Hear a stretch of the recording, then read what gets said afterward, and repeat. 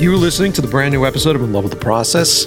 Hi, I'm your host, Mike Pecci. This is my show. Come on in, grab a beer, have a seat, grab one of those Bear Republics out of the cooler and come join me.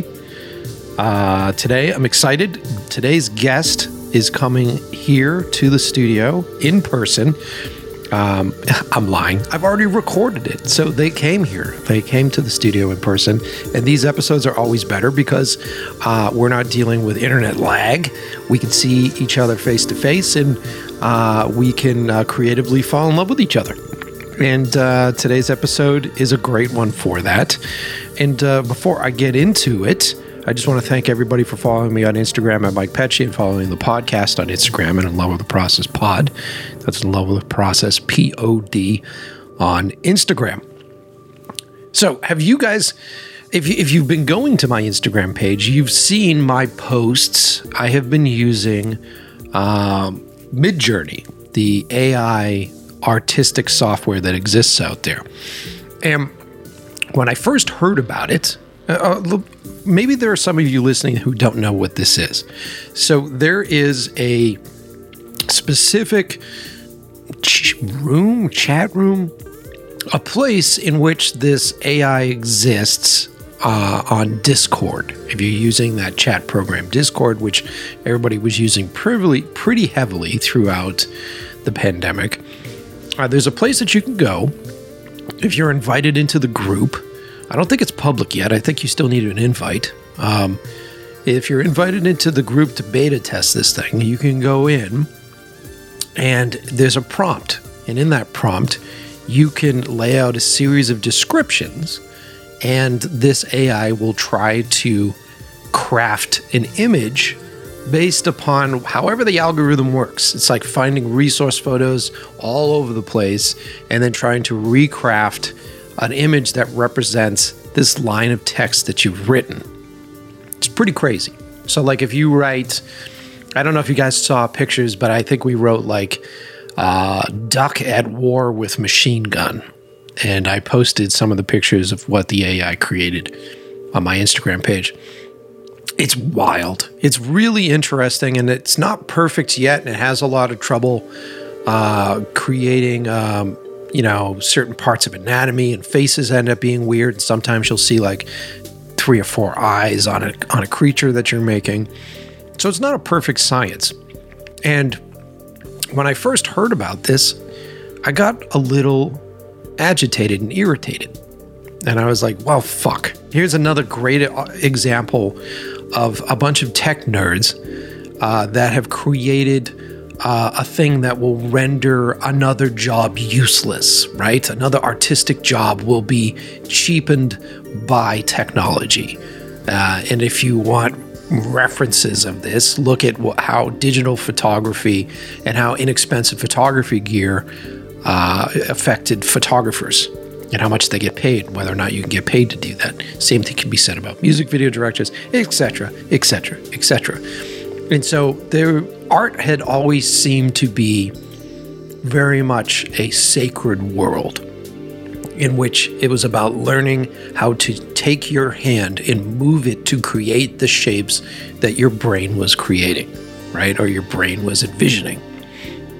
And so now, apparently, all you need to do instead of talking or hiring an artist is just go to this AI program and type in, girls in bikinis on Lamborghinis, and the artificial intelligence Skynet will create this image perfect, this render that is in your brain. Well, the truth is it can't do that. The truth is that what is in your brain and trying to get AI to translate what is in your brain is virtually impossible. It's a very difficult thing to do. And then there's this whole process of like trying to describe what it is that you see, verbalize in descriptors that a program can understand to replicate this image that you have in your head. It's almost impossible to do. But what I've learned playing with it is that the computer will take these descriptors that I have, this sentence of what I think something should be, look like, the aspect ratio should be, what kind of lenses it was shot with, whether or not it has volumetrics and beams of light. All these things go into this very hard to read sentence, and you pop it into this program, and then it starts to create stuff that I never even thought of. Suddenly it misread my descriptors and changed something, and the ground looks weird or the sky looks strange. And I realized at that point, as I started to play with it, this is a tool. It's sort of like a wide open imagination tool. Something that will throw back to you after you describe what you think you want. It will throw back something that is close to the vibe of what it is that you're describing, but something completely different. And I started to understand that this was a mind-opening, mind-altering tool for an artist. And it could be. The problem with it, there's still a lot of negatives with it, right? Same thing with NFTs with me. There's positives and there's a lot of negatives. And I feel like the negatives are plagiarism. I think there's a sense of like, if I type in, make this image in the style of Van Gogh, and it creates a Van Gogh painting, is that plagiarism? I mean, the painting didn't exist before, but it's drawing in that style. And you start to see this a lot with the kids that are using it, and they're going to like concept art websites or places where current artists are working and just taking their names and popping their names in, and you're getting what looks like artwork from a modern day concept artist. And if I was that concept artist, I'd be kind of miffed and pissed off about that. I get that.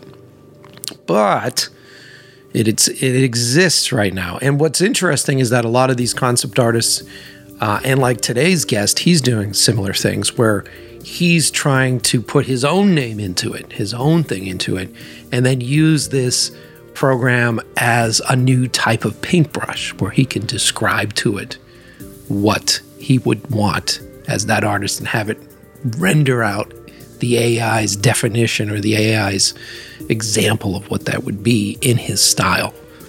Fucking weird shit. Really interesting stuff.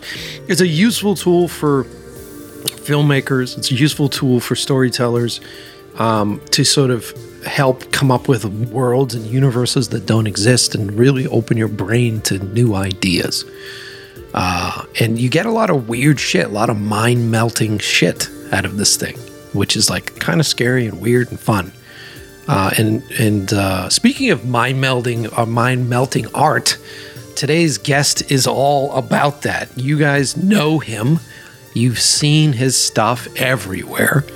If you drink Liquid Death, the skull on the Liquid Death can came from this guy. But if you guys are huge Adult Swim fans, if you guys like animation shows, he is the writer, creator, editor, the guy behind Mr. Pickles. He also did a show called Mama Named Me Sheriff. He is an amazing artist. He does like really strange renditions and portraits. He's created an entire NFT series for Liquid Death. All sorts of really cool stuff. And I've loved his work for a while. And getting him on the show was actually interesting because he did a film, because he also directs and edits live action. And he did a film with my buddy David Kruta. Once again, a name drop for Kruta. And Dave thought that him and I would get along really well, today's guest. And I'm talking about the amazing, really cool, chill dude, a fellow bearded man, long bearded guy. He was longer than my beard, which is awesome. Will Carsola is on the show today. And Will and I sit down, we chat, we hang out, we get real fucking nerdy. We have a little therapy session between dudes. We're both about the same age. We're both sort of dealing with the new reality in a world in which it's not just about the anxiety of getting things done and pushing and fighting and working hard. It's about finding the right things to do. It's about knowing when to say no. It's about feeling comfortable existing and living in a space and making work that you really want to do and you enjoy. He actually says it best on the show where he's like, all I want to do is have the ability to wake up every day and do exactly whatever it is that I want to do at that moment. That's what I want to do creatively as an artist. So this is a great episode. I think you guys are going to really dig this one. We get real nerdy about directing. We get real nerdy about animation. We get real nerdy about editing. We talk about art. We talk about artificial intelligence art. We talk about NFTs towards the end of the episode. It's all here. It's a good one. So strap yourselves in. You know the deal. Grab those noise-canceling headphones, have them cranked up to 11. Sit back, relax, and enjoy the brand new episode of In Love with the Process.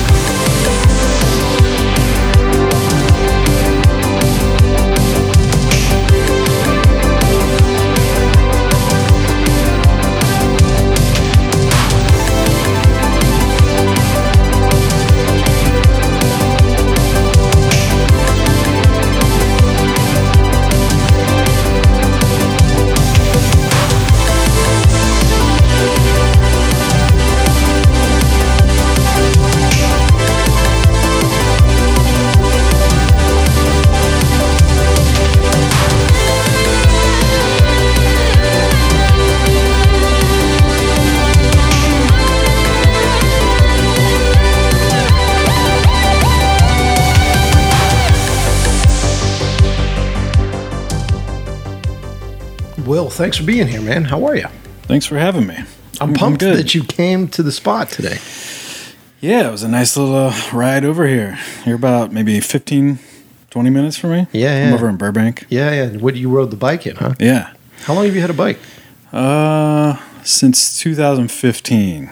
It's like a fucking death wish out here, isn't it, though? Yeah, well, I try not to ride on highways, even though I did to get over here on time. Well, kind of on time. You weren't that late.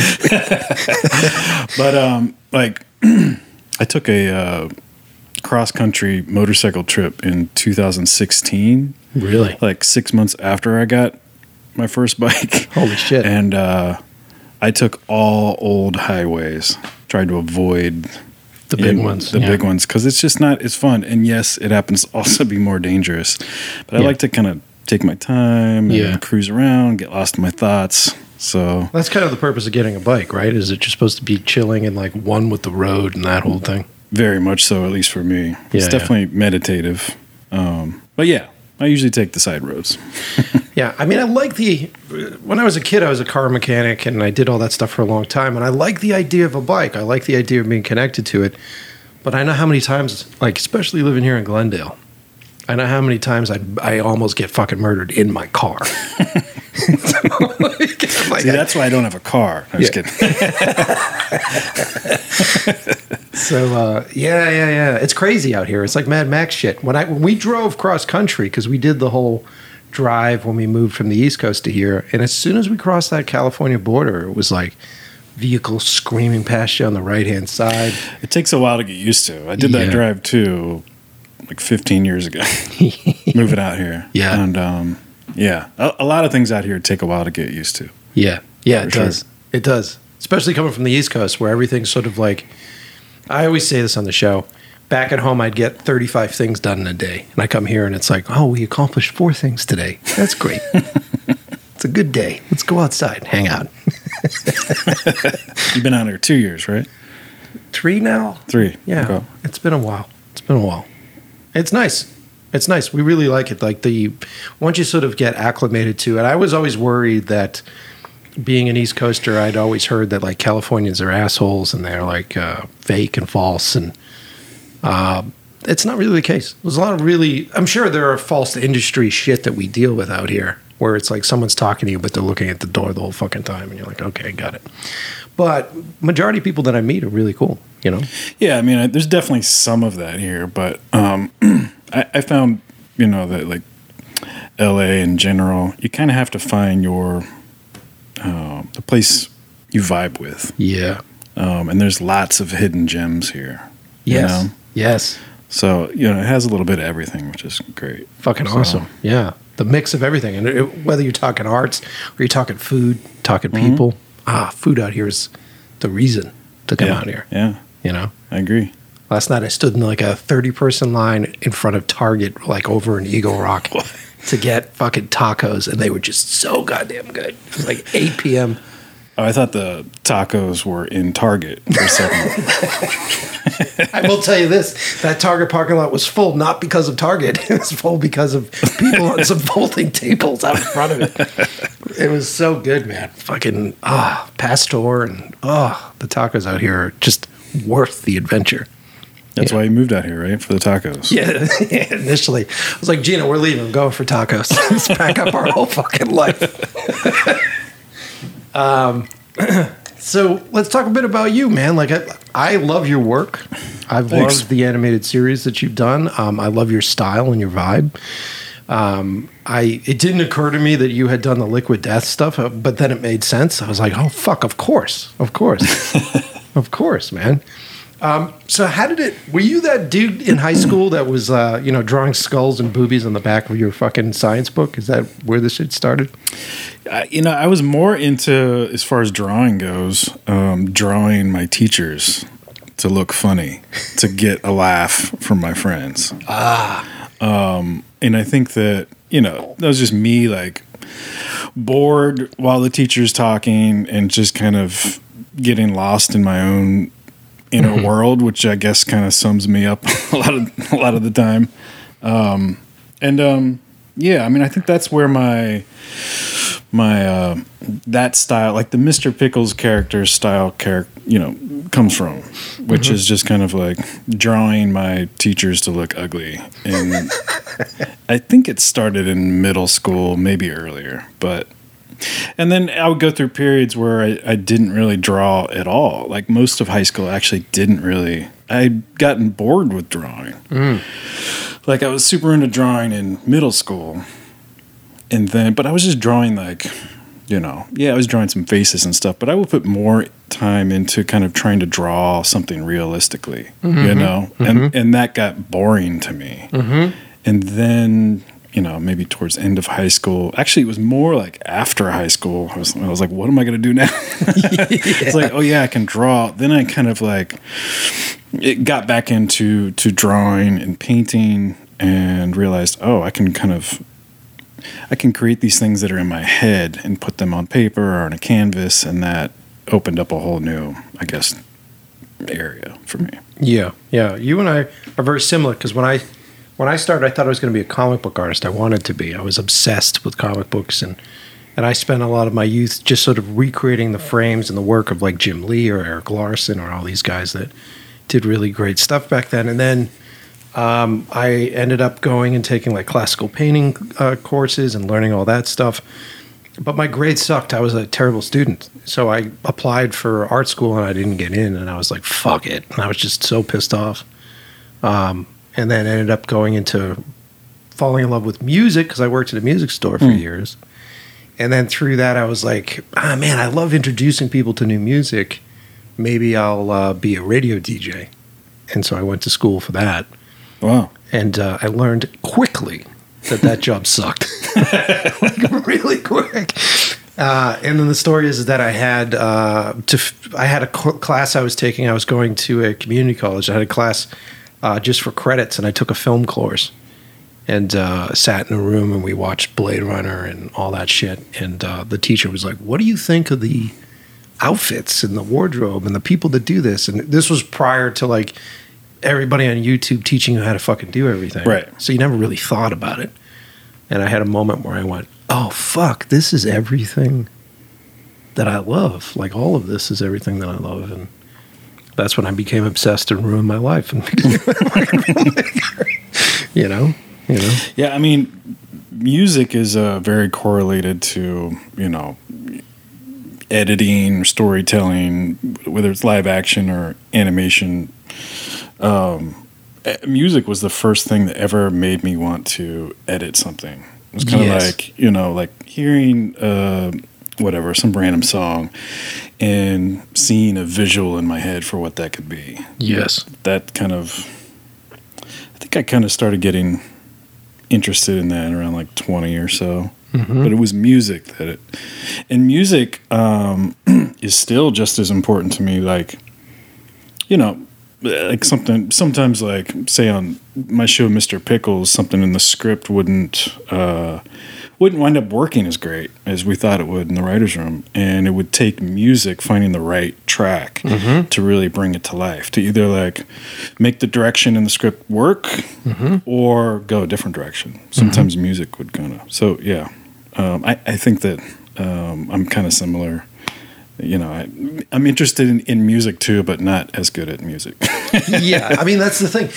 It sort of hits this period of time where I had an electric guitar and I was sort of sitting there and I'm like trying to learn how to play it. And I just went, I've only got a certain amount of time in the day. I'm either going to figure this out with a camera or I'm going to figure this out with an electric guitar. And I got to walk away from the guitar. So, but yeah, for me, it's the same deal. Like whenever I'm cutting anything, I'm always starting with the sound. I'm always starting with me too. Music. It's so fucking, because then I have to feel it. I have to feel it as an artist. And then I go, okay, let me paint all this bullshit that I wrote down on a page. Let me put that in this environment that I really like. Most people aren't like that I talk to. And really? I'm like that. I like it depends on the music. Like, I don't know if I could make a film with no music. No. Like, and I was talking to a friend of mine who composes music for films, and he was saying how hard it is, when a director or writer gets married to temp music. I fucking hate that, yes. But I have to have something. Yeah. Yeah. I can't just hand it over blind. Of course. I mean, for me, the perfect world would be if I could convince the money people to allow the composer to come in before we start shooting and just go, here's this fucking script, noodle and doodle and do shit, and hand me stuff that I find inspiring that I can also then use when I'm on set with the actors, or I could use in the edit room as temp. I'd rather temp your shit than temp like, a track that I'm going to show up to you going, can you make it kind of sound like this and just change the notes enough so that legally we can make it sound like fucking Mad Max Fury Road, That's kind of what we did with Dead Till Death, the Liquid Death film that I made with David Crudo. Yes. Ryan McTeer, who composed it while we were filming it, because we had to kind of turn that thing around fast. Yeah. We had to get it edited. We had to shoot it kind of fast, edit it, mix the sound all pretty fast. And so to help with that, Ryan was composing while we were shooting. That's cool. And he probably did maybe at least half of the composing before we had finished the edit. And so when I got into the edit, that saved me in some ways, because I was able to, like you were saying, like find a track that felt right to me and then build the visuals on top of that. And then reuse some things that'll be redone later by him, but he's redoing his own music, which I think was probably easier than Right. It would be like if someone showed up to you and said, like, here's this sketch by this artist, can you just change it slightly so that I can put this on a T-shirt and sell it? You know what I mean? Yeah. That'd be a pain. Yeah. But then there's also this dilemma, because I've had a bunch of composers on the show. We talk about this, and the composers that I work with, I know a bit about music, but I only know about music structure because of cutting music, and I know about the emotion that music conveys and how to do that. But in the beginning, I had a lot of trouble sort of communicating with a musician because I was concerned with like, I don't know what chords mean. I don't know that your technical terms. So how do I describe this to you? And the composers that I really connect with and the musicians that I connect with are the ones where I could just sort of walk in a space and go, here's how I want the audience to feel right here. And this is the emotion that I want to have happen here. And we can either be on the nose with this, or what if we contradict that emotion, and then what does that feel like? And then there's, so whenever I'm finding music, that's, and I'll put in temp tracks too. Whenever I find stuff, that's what I'm looking for, is something that stirs an emotion within me, and then I decide whether or not that's the right emotion for this. And oftentimes I'm surprised, where I'm like setting out to go, okay, so this is like a happy scene, and I'm going to do some happy shit in the sequence. But I find this really creepy track, and the creepiness and the contradiction of the happiness makes it into something new and interesting. And then later on, people go, wow, so amazing. You wrote this thing that was so crazy. You go, no, I just fucking put the wrong song in. Yeah, got to roll with mistakes, right? Yeah. I mean, I was just thinking about that the other day when it comes to art, just like drawing or painting, that like whenever there's a mistake, I try to roll with it and let it take me somewhere I wasn't expecting, and that usually makes art better for me. But editing is the same thing. Like editing makes, well, you know, when I say editing, that kind of includes the music, but like just so many of like the best moments on Mr. Pickles come from mistakes, you know, like putting in some music track just as a joke to make some of the people I'm making the show with laugh. But I'm not really serious, but wait, maybe. You know? I like the way we all laughed at that. Let's leave it in. Yeah. But that makes it fun, right? Because otherwise, you know, you're coming up and conceiving something initially, and then if you're sticking too true to it, then your process is just like going and getting the elements and just sticking them in that fucking place. It's boring after a while. Yeah, you have to be able to explore, and part of that is making mistakes. Yeah, you know. Yeah. So, how'd you get into filmmaking? So you started drawing and sketching first. How did you transition into the filmmaking stuff? So yeah, I mean, my original focus was art, and then I kind of started playing around with, you know, editing video, like you know, like Hi8 cameras, and my friend Dave and I, who we both made Mr. Pickles together.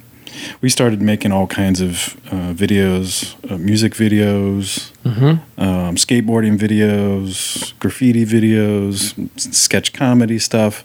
So we did that for a long time. And along the way that I would always be working on art too, paintings mostly, and then a little bit of animation here and there.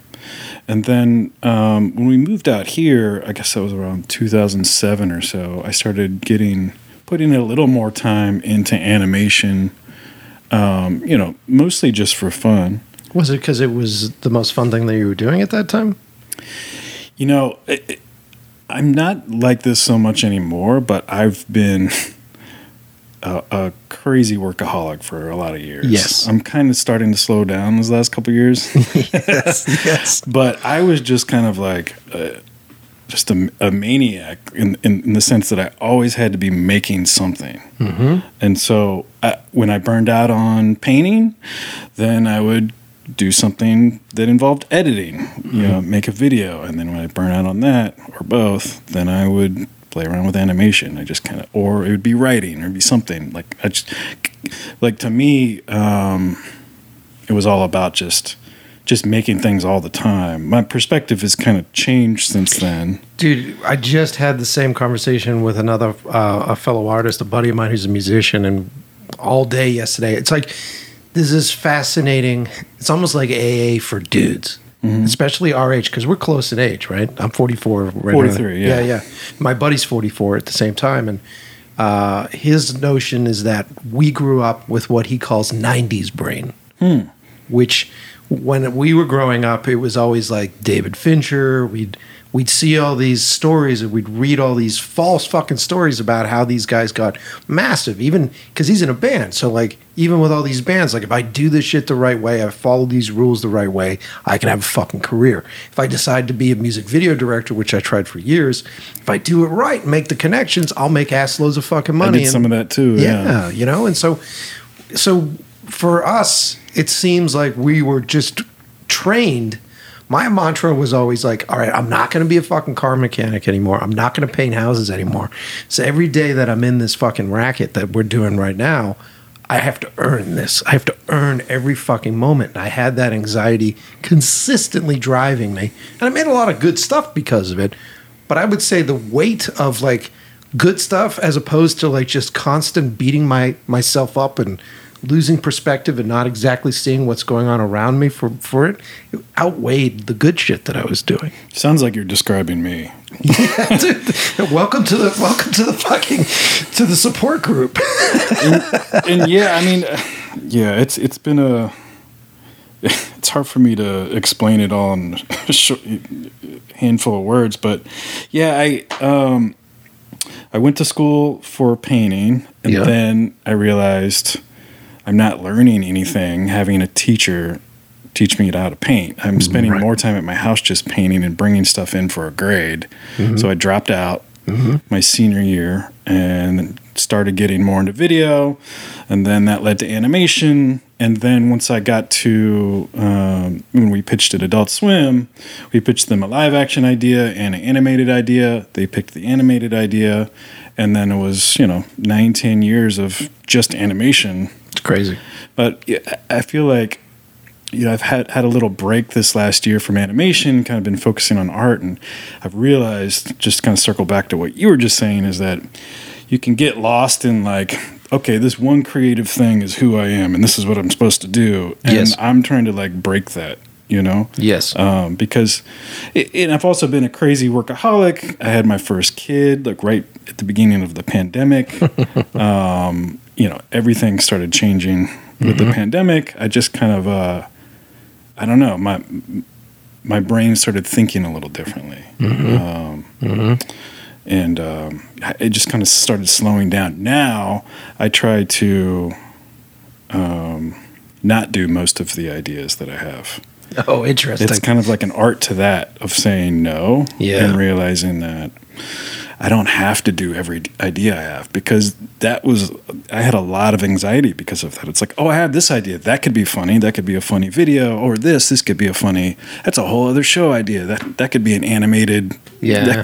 Here's a movie idea. Here's the song I want to make. It's like, Yeah. Yes. And most of the stuff that I did in the past, except, like long ago, I don't like anymore. And I had that same mindset then. So now I'm like, all right, what am I doing now that I won't like 5 years from now, 10 years from now? Now it's like there's more of an art to not making art. Yes, it's fascinating the way when you say it that way, because I feel that anxiety consistently as well. And then I think especially out here, when you are in this game of like pitching and pushing, and when I have ideas that are large. You've seen my movies. I have ideas that feel big, and I like to play in that big playground. And the fucking dredge that is pitching and like hate it. Fucking suck, and it pulls the wind out of your sails. As a creative that goes into pitching, and someone that's like, oh, do we need to make documents about this shit? Fuck yeah. And I go through the process of like creating all these beautiful documents. The amount of work that I've done in the past 4 years that no one will ever fucking see, and the only presentation that I have is some asshole sitting across the table, barely looking up from his phone, flipping through it and just being like, that's it? That's what I did, like 3 weeks worth of fucking pitch work for? Man, I feel the same. And there's so many things that I should be pitching right now that I don't feel like pitching. I hate pitching. Yeah. And before Mr. Pickles, we pitched to a lot of networks, and I would go about it all the ways that I was told to go about it. And finally I realized, I have to do it my own way. Well, okay, so this is interesting. So what were the ways that you were told? Can you give me a couple of examples? Yeah, it was like, show a picture of this actor who would represent this character, and memorize the whole 20-minute pitch. Yep. Verbatim. Yep. Which I would do, and it would always, even if it was only 10 minutes, it would always feel like I'm giving a speech. Yep. And it would feel stiff, and it wouldn't feel real. And so what I did, with Adult Swim, with an idea that wasn't initially Mr. Pickles, but that's what led to Mr. Pickles, was I had the pitch memorized, and then I threw it away. And I made myself, 100% confident in that I knew what the show was, I knew what the story was, what the turns were, what was funny about it, why I wanted to do it. And then I threw it all away and just went in and had a conversation like I was talking to you now. Yes. Yep. And that's what made it work. Yep. So, I mean, dude, and I've said it on the show multiple times. That's when I got my movies picked up. Like 12 Cam got picked up by Ridley Scott's dudes. When I went in there, we didn't talk about the fucking movie. I went in there and talked about my head injury. We talked about everything else, and they were just like, "That's it." And it's fascinating because I think you're getting. If you're not going in for a general, like if they're calling you in because they like an idea, they already kind of like your fucking idea. They're just vetting you. yeah. And they're vetting you to see if you're a person that they want to work with. You're a person that can handle stress. How you handle stress. And so, like, if you're going to bring stories to the table, if you're going to talk to these folks, it's almost more powerful to be like, this is something I was doing the other day, and this is how I fucking handled it. And they're like, oh, that's interesting. And I find more success with that than if I go in as a movie nerd going like, have you seen the fucking thing? And then this and this. And they just sort of roll their eyes because they get all these, like, socially awkward fucking movie nerds that come in and out of the office every fucking day. But that all being said, it's like I feel like I've cracked the code on how to talk to these people that really aren't artists, but they're in between us and the cash, right? But who gives a fuck? Because I still haven't made the movie. You know what I mean? So it's just like, fuck. Like, why am I so obsessed with figuring that fucking egg out? It's like, why do I do that? Why do I want to do that, you know?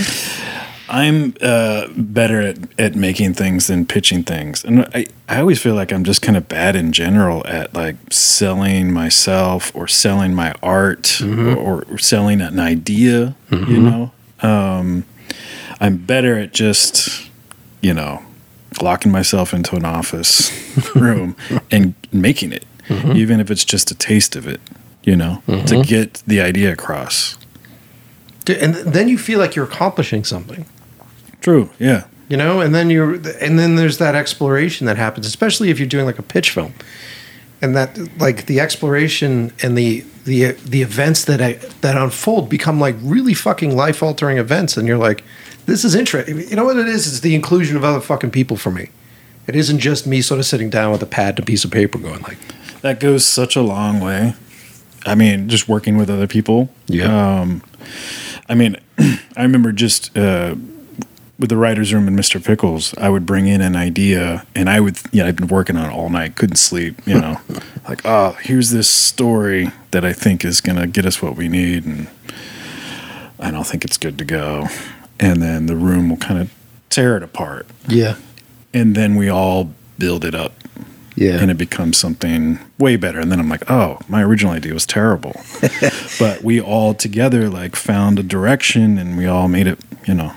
The first time that happened, did that suck? Like when you came in with all your hard work and then the room pulls it apart? I can't remember. It happened so often. But, you know, it's funny too. Like I would, you know, whether it was like an outline or a script or just a story idea we're trying to break to even pitch. Yep. Before we can start the outline. Yeah, I mean, I would just, you know, be writing in my dreams. It was a lot of anxiety. It's like I'd wake up and be like, oh, I cracked I was writing in my dreams and I figured out. And then I'm like, wait, that's not what the story was. Like, it doesn't make any sense. Like, I was trying to like fix a problem in a story that we're not writing. Yeah. And anyway, and then I just wouldn't sleep, and I couldn't come up with the idea. Like, I'm coming into the room with nothing. I said I was going to fix this story, and then the moment I gave up, or like just took a shower right before I'm going into work or something, that's when the idea would come to me. Yeah. The moment I stopped trying to fix the story problem is when it would just like, boom, here it is. It's so fucked up, too, that's how the system needs to work. Because I'm very functional like you are, where it's like, there's an issue, there's a problem, let me fucking figure it out. And I may have some systems that I do. I have systems that are in place that are problem-solving systems where I'm like, all right, let me process. And I've got a fucking Fitbit that I wear, and I'll wake up a night that I've been thinking about something, and it's like, you slept 3 hours. And I'm like, really? I was in bed for fucking 8. You know, it's like the whole process of your brain just, and then you start running in those fucking circles of death. You know what I mean? With an idea where you're like, I keep coming back to this thing. Does this mean that this is right? It's like, no, you're just stuck in this fucking loop of shit. And then literally you walk away, you go make a sandwich, and then the process of making that sandwich, your brain releases, and then you bite into that sandwich and you go, there it is. Yeah, I mean, it's so much of, the mind is the enemy. Yeah. A lot of the time. Yeah. Tapping into something in your subconscious isn't so easy, but when you can do it, and I'm not sure if that's exactly what's happening, but I do know that, like, whenever I'm, stuck on a creative problem, if I just go take a shower, that the idea usually comes to me. Do you do like meditation or any of that kind of stuff? I do, yeah. I got into meditation like 2014 or so, but then I had some pretty weird experiences with it every once in a while, and then what does that mean? All kinds of just. I had like weird visions of things and like energies like going up my spine and stuff when I would meditate. Weird. And then that all kind of like started happening a lot more in 2020. So now I'm a lot more into meditation. I do it regularly now. But back then I was just kind of every once in a while I would do it here and there. And in retrospect, I think a lot of the I don't even know if I've ever told anybody this, but a lot of the weird, dark stuff down in Mr. Pickles' lair, there's like caves under the doghouse, come from, I think, from some of the weird meditation experiences that I was having when I first, was experimenting with it. I think that's kind of a subconscious thing. Well, dude, it makes sense. I mean, you look at David Lynch and his meditation tactics and stuff, and then his ability to really come out of left field with a lot of the techniques of filmmaking that people look at. And if you're an analytical person, which I tend to be a lot of, it's like, there's no fucking way I can come up with that stuff without releasing all of the barriers that traditionally my 90s brain has been putting in place, Yeah, totally. I mean, I would also, David Lynch is one of my favorites, and my favorite film of all time is The Shining, and that, I wouldn't say it's about meditation, but it's tapping into that same kind of psychic, mystic, unknown world, which is kind of really, I guess, what my biggest interest in meditation has become. Yes, I've had bad anxiety, and that's helped a lot. And it can help with creativity, but I've always been kind of just interested in, like, I don't know, other realities beyond our own, and never quite, accepted like what, people or religion say our reality is growing up. And I just always felt like there's something more, something beyond that we're not aware of, or that maybe we're able to tap into. And so I guess it kind of, I don't know. That's the kind of, I guess my interest in meditation is having little kind of doses of it. Here and there, almost like a mushroom trip or something. Yeah.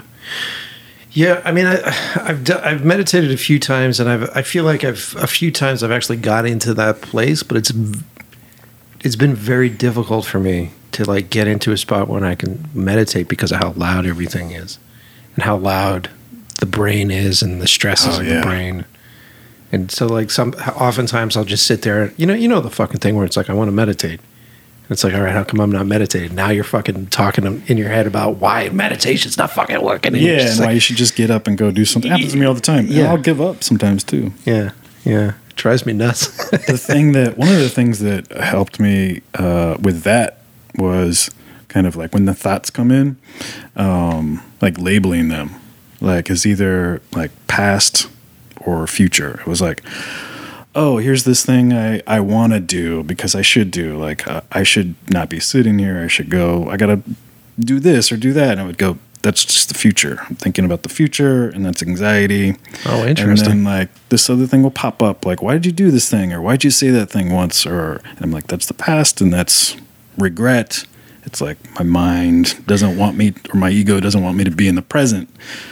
And then if I do that for like 20 minutes, they're like these bubbles of thoughts that are coming at you, right? They slow down, and then eventually they just go away and pop up here and there. But it's taken me usually like 20 minutes to get into a place where it's like, Oh, fuck, dude. I got to try that, man. It sounds as refreshing as a cold glass of water to me. It really does, man. I got to try that. Fuck. I mean, it doesn't always work, but you know. At least I've never heard that put it that way. And I think that you saying that makes it seem like something that I could realistically do, which is nice. I've just experimented with a lot of things that, you know, I've read or heard from other people that meditate, and that was one that I read somewhere and tried it, and it helped. Nice. So. And then after you do like a good meditation, is it just peaceful for you? Usually, yeah. Yeah, I mean, sometimes, I mean, I've had some like crazy, like dream-like visions meditating. I don't know what they are, if it's just like your imagination, like what I would think that dreams are, or if it's actually tapping into like a glimpse of another dimension or something. But some of them have been so intense that I would come back to here, and I would open up my eyes, and that would feel like I was in a dream. Wild. It would feel like I was in some place that was more real than where I'm waking up to in LA. Wild. And that would last like, 5 seconds, but yeah. I'd be like, oh, this is weird. I'm in this dream. Oh wait, no, oh yeah, I'm in LA. I got bills to pay. Yeah, here comes all that shit. But yeah, who knows what that is? Yeah, man. I don't know. That's cool. I mean, I think the closest that I find to meditation for me is if I'm doing a task that I enjoy, and I just get into the zone of that task, and then it's just like, for me, lately it's been a lot of cooking and food, because it's I don't need to go pitch a fucking meal. Yeah. I can actually make a fucking meal. So like that is the process and the routine and the prep of that. I find myself sort of in this meditative state that is peaceful, and I think that's kind of where I've been finding my peace lately, is like just these not film things that I do that are safe, and they're my things, and I don't have to do them I don't have to make money back on them. I don't have any of that other bullshit that comes with it. My thing lately like that is using a leaf blower. I get that, dude. I totally get that. And I've been joking with some of my friends about how lame that is, that I look forward to using a leaf blower. But it's true. It's like, I don't know, I guess I'm just getting older, or I mean, You're like the grandpa on the porch watching fucking squirrels in the trees all day. Yeah, but it's like, I mean, it's an excuse. Oh, there's some leaves on the ground. I can take a break from whatever it is I'm doing, and just go turn on this loud thing and blow some leaves around, and nobody can talk to me because it's too loud. For 15 minutes. Yeah, I get it though. I get it. Because it's the same. It's like this sort of like routine that you can fall into, and if you do it enough, muscle memory starts to kick in. So you're not over processing how you're doing shit, and there's a peacefulness about it. Yeah, it really is. Totally. I get that. I haven't really gotten into cooking much, but maybe I need to. I mean, I'm sure the listeners are rolling their eyes as I say this all the time, but I love it because for me, every meal I make can be a mini movie. It's all the same shit. It's like telling a story with your senses, except I have a few more. I have taste, I have smell, instead of just like what you're seeing and what you're hearing. And then it's fun. It's like the process of doing that is a lot of fun, and then getting the feedback, and then getting sort of the dopamine rush from the smile or the eyes that widen, I think the reason I never got into cooking is because I'm just, in general, I'm impatient. Oh. I'm like, I'm hungry. Let's go make something as fast as possible. Well, that goes back to that anxiety driven. Yeah. So I'm good at making sandwiches and cereal. That's about it. Well, dude, you start getting into smoking and barbecuing. You're talking fucking, like 8 hours, 7 hours. Oh. And then you're monitoring fire and flame and heat and then you're like seasoning meats and like braising meats. And then when you're going through the process of just monitoring the fire, you're hanging out with a buddy and you're drinking beers and you're reflecting on fucking life and the smell of the smoke and all that stuff becomes meditative and this is weird thing with guys, right? Because the way that we were brought up, you're not allowed to be emotional. You're not allowed to have emotional sharing. And I noticed this when I went home. I went home to the East Coast for 3 weeks for vacation right before we're recording this. And my brother is a firefighter.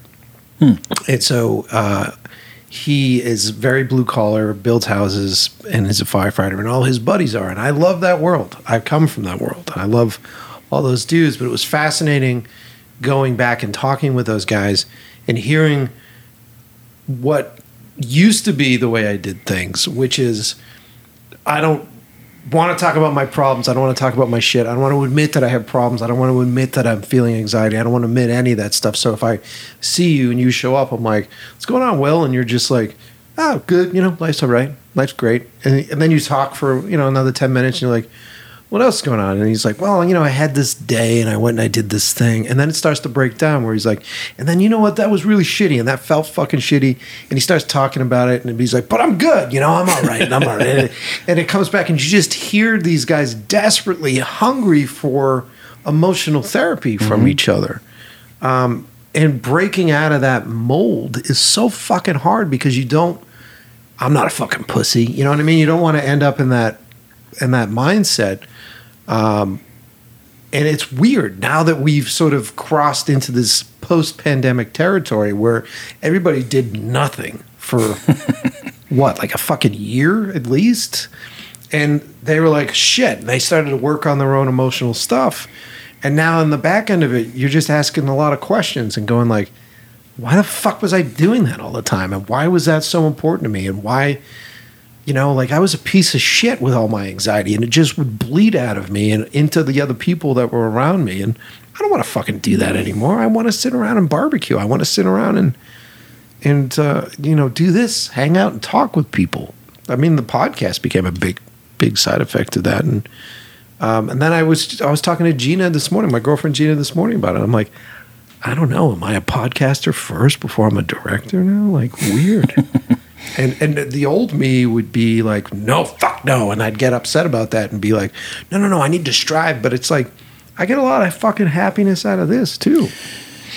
Yeah, man. I mean, I kind of feel like there's all these things I should be doing right now. Why am I not doing them? Yes.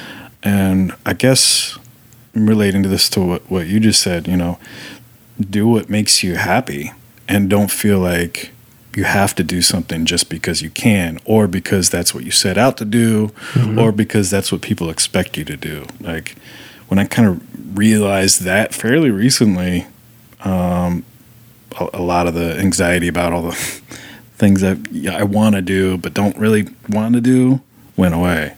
I'm okay just being, That's the trick here and there. That's the fucking trick. And then I feel like I'm getting tastes of that now. And once I started to get tastes of that, I went, I'm going to shoot this thing. Now I'm like, no, I'm going to shoot this thing because I don't give a fuck about all that other shit that was driving my reasoning for picking an idea and doing something. I'm like, no, I got this really cool idea. I'm going to do this really short little piece with an actor and a friend of mine, and we'll just fucking do it. Who gives a fuck? And I'm the guy that's going to who gives a fuck? I'm financing it. No one gives a shit. Yeah, let's do it. And that to me is so much more comforting. And then I start to fall back in love with lenses and light and all that stuff again. And it isn't about like, well, let me make the proper fucking decision on what it is that I'm going to do so my agents and my management are happy with what it is that I'm deciding to fucking... It's like... I hate that shit. Yeah, dude. Yeah, I mean, I'm at kind of a crossroads in that regard that, I'm always going to be somebody who wants to make things. It's in my nature. and I've been focusing mostly on art for about a year, and I'm just like, what do I want to do? Yeah. I have this movie idea I want to make. I like making cartoons. I feel like I was good at making cartoons. Both those things can be equally stressful as they are rewarding. Yeah. Art is cool to make. It's a fast and sometimes more effective way to express myself. Yep. But yeah, I mean, I don't know. I'm just kind of at this weird crossroads where I'm like, what do I want to do? It really, I guess when I really think about it long enough, what I come down to is I want to have creative freedom. Yep. I don't want to have to, I like being able to wake up in the morning and go, this is what I'm inspired to make today. And then go make that. Yeah. That's like the ideal day for me. It's like a lot of time with my son, my family, being in nature, but like having the first part of the day or a good part of the day just to do whatever it is that I feel like doing. 100%. Not like I'm going to make a cartoon this day and every day, or I'm going to write and that's all I do. I just want to do what I feel like doing whenever I feel like doing it. But yeah. If you start to, at least I'm starting to become allergic to the anxiety that's driving a lot of this stuff. And I think that anxiety is obviously driven by the commerce behind the art, because now you and I are coming at that from that mentality. Like, got this idea. It's really great. And this is what I want to do. And then the fucking, the money people come in and they go, well, we've got a bunch of fucking people that we're trying to keep interested on our streaming service, so bang it out, man, and like make sure you're doing the shit. Now you're running on, production level and production line level, and that's like it kills it a lot of the time for me. Yeah, it's tough. Yeah, schedules and all that. I mean, a lot of times though, that thing can, that pressure can help, and sometimes it's even necessary. To get an idea, like over the finish line, to get an idea finished. Yeah, I mean, exactly, to get it over the finish line. I kind of think like my creative process in general, in anything, is usually a series of mental tricks to trick my mind into thinking that there's no pressure and I'm doing this just for fun. But also that pressure is often necessary. So I think that there's a weird line in there, and finding that line, there's an art to that too. I get that, yeah. I get that, because I feel like if I'm too mellow, then I'm not getting anything fucking done. Right. If I'm too mellow, then I'll have, I'll just get tired of this good idea I have and just move on to the next thing. Yeah. But, if I have a schedule and, there's a budget or a line producer or whatever, then I'm kind of forced to suck it up and finish it. And usually that'll surprise me and make it better than what the original idea was. But maybe that's like pressure's more necessary in the second stage of making something. But not in the in the conceptual stage. Yeah. I get that. And there's, one thing that I've been talking to my therapist about now because when I moved out here, I got a therapist specifically to deal with the business. Interesting. I just fucking couldn't take it anymore. And so one thing that we talked about was that she said, did you ever realize that most of your creativity is usually surrounded by either anxiety or anger? And I was like, no. And then I thought about it. I went, well, yeah. A lot of it when I was younger would be like, that fucker said I can't do this, so fuck him, I'll fucking do this. And that was like a driving force for a lot of it. Or it was like, they say that I have these constrictions and I'm not going to be able to make this look like it's bigger. I'll fucking make it look bigger than it actually does. And proving yourself. I've gone through that too. Yeah, right? Yeah. And I guess there's good things in that too, right? Because I wouldn't have made the things. You did those things. But after a while, that can kind of become toxic. Yes. And I've gone through that as well. Now I'm trying to kind of just throw away most of the ideas, and if one sticks long enough, then maybe that tells me that's one to do. And is like, what is that idea? Is that like getting across what I really deep down inside want to be doing? Those are kind of the questions I'm asking myself lately. Smart dude. But yeah, I mean, things you're saying are, you know, the things that I'm thinking as well. It's funny, man. We're very similar with this shit. It's nuts, man. It's really nuts, and I think a lot of it has to do with how we came up, what we saw, what we watched, and then how people told us how that shit was done. Mm-hmm. And you know, coming out of the fucking Reagan era and all that bullshit. So, but yeah, man, it's weird, man. It's wild, and I'm trying to get to where you seem to be getting to, which is like just being chill and just, this is a cool thing. Let's go make this fucking cool thing. And if we continue to make cool things, then someone's going to come find you. If you continue to vibrate in your own space, and people will like what it is that you do, then at some point you'll have to deal with that, moral decision as a corporation approaches you and says, hey, we want to buy that fucking thing from you. And you're like, sure, do I want to sell it? Do I not want to sell it? Yeah. That's where I'd like to be, is in that boat where it's like, I don't give a fuck if you buy it or not. It's not going to change my life, let's do it or let's not do it. Being able to say no to people is really nice. Yeah. I've definitely been a people pleaser. Mm-hmm. And I'm getting better at like saying no and setting up boundaries and saying I'm too busy. I can't add on this other thing. Mm-hmm. I think a lot of things have helped me kind of get to a better place with that. But one of them was definitely having a kid, my son Apollo, because it's like, well, now I'm like, okay, 6 o'clock comes, like a regular end time for a work day. I'm hanging out with him. Yeah. I'm not working. Yeah. For the most part. But like when I was making Mr. Pickles, I would basically live at the studio. Of course. Because, we got a short amount of time to make everything. It's all on my shoulders, and I don't have enough time to do what I need to do to get it to the place where I want it to be. So I'm just going to stay there all night. Right. Sleep a couple hours, and I do that way too often. And that caused a lot of anxiety. And now I'm easier to say no to myself. Yeah, that's the big one, is to yourself more than anything else, being okay with it. Because I gotta spend time with my son, and that is more enjoyable than anything I found. Yeah. So he's helped a lot. But yeah, I've definitely been a yes man too much, and now I'm becoming a maybe mostly no guy.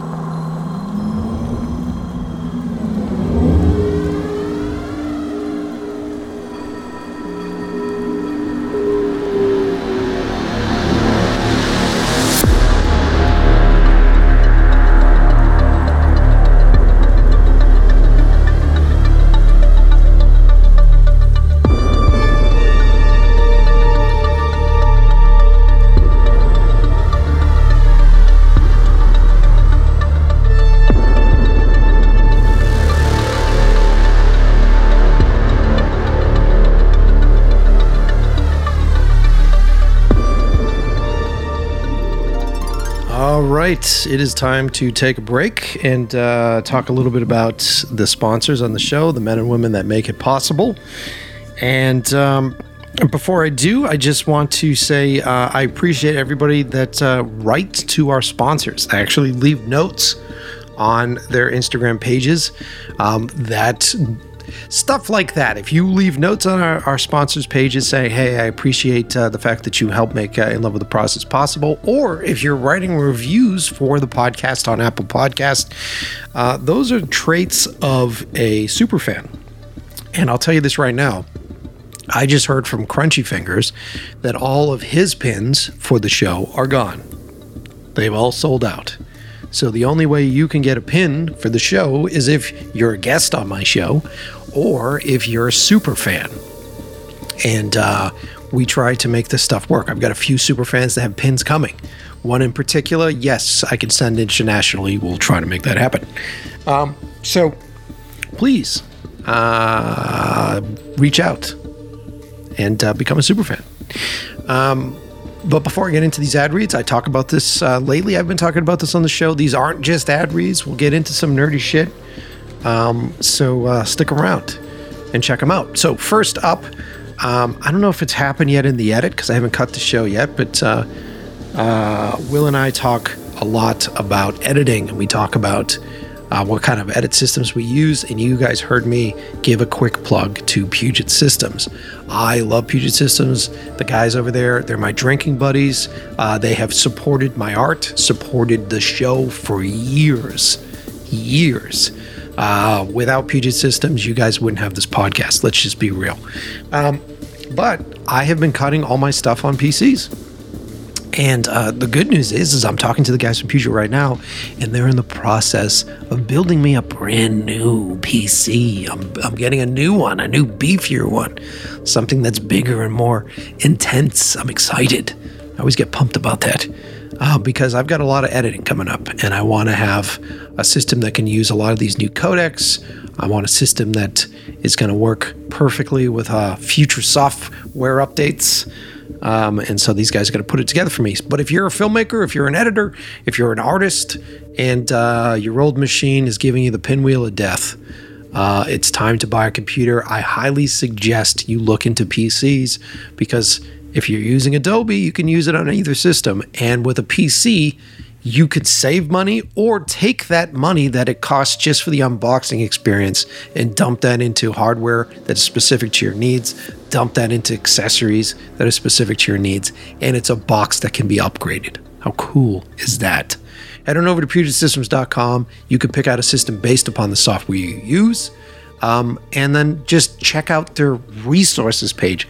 These guys are benchmark testing and trying out all new stuff, and they're working with really cool artists. They love teaming up with artists. They love teaming up with filmmakers. I know that last time they were in Los Angeles, I went out drinking with them and the Corridor guys. I know that they work with the Corridor dudes.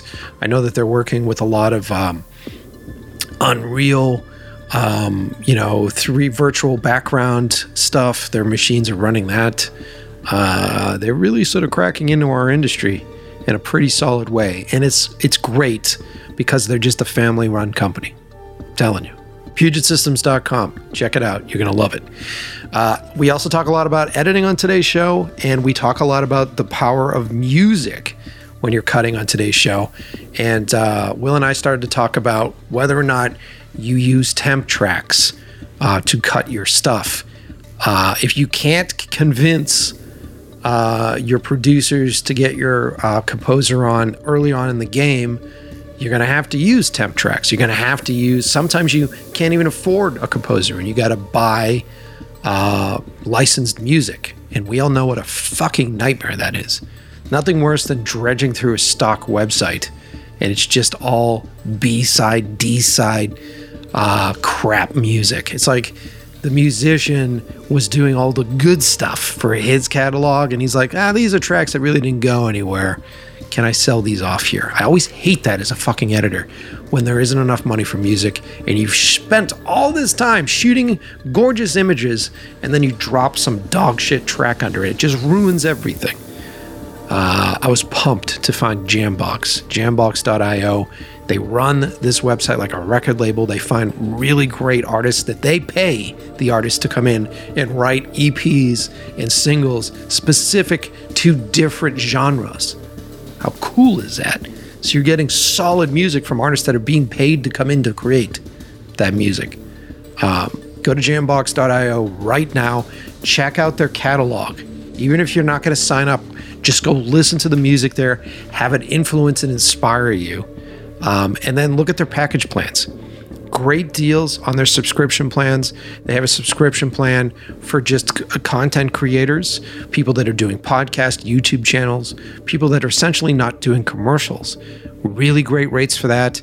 I have the commercial plan. I think it's like $19.99 a month, which is a little bit more expensive, but it gives me access to their stems, to the stems for all their songs, their sound effects, and I can use that music in all my corporate stuff. And they also have a student package that gives you access to all that as long as you're creating content just for your student films and shit. It's like $6.99 a month. It's fucking amazing, dude. I'm telling you, when I signed up for Jambox and I started to use this music, so any of the edit pieces that you've seen me post online recently, whether it was the stuff I did for Bose and House of Dragon, or if it was the stuff I was doing with Gina, with Robert Pattinson, or the guys from The Boys for EW, all that music in the background was from Jambox.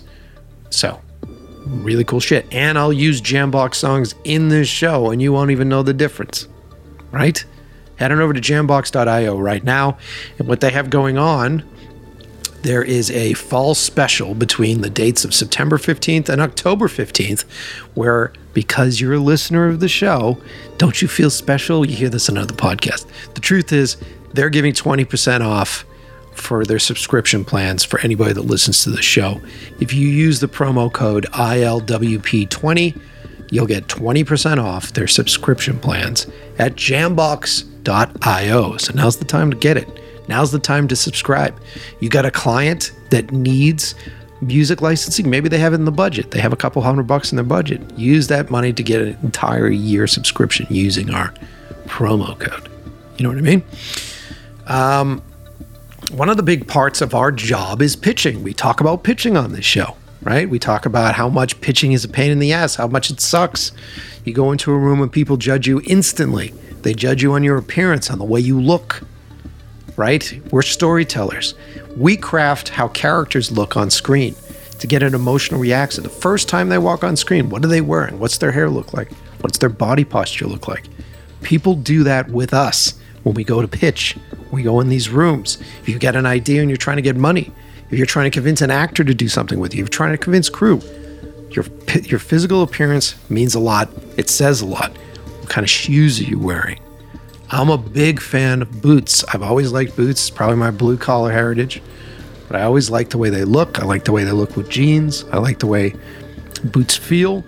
And I'm very happy to have a fast sponsorship, like a very small sponsorship with the dudes and the people from Portland Leather Goods and Patina Footwear. If you go to patina.com or go to @Patina Footwear on Instagram, you can check out the boots. And I'll be posting more images of my boots. I have to break them in. I'm excited to break them in. They're leather, high quality leather stuff. What do they have written here? This is their official read. Our boots are hand-built from the best materials and the best price anywhere. Easiest buying decision you'll ever make this year.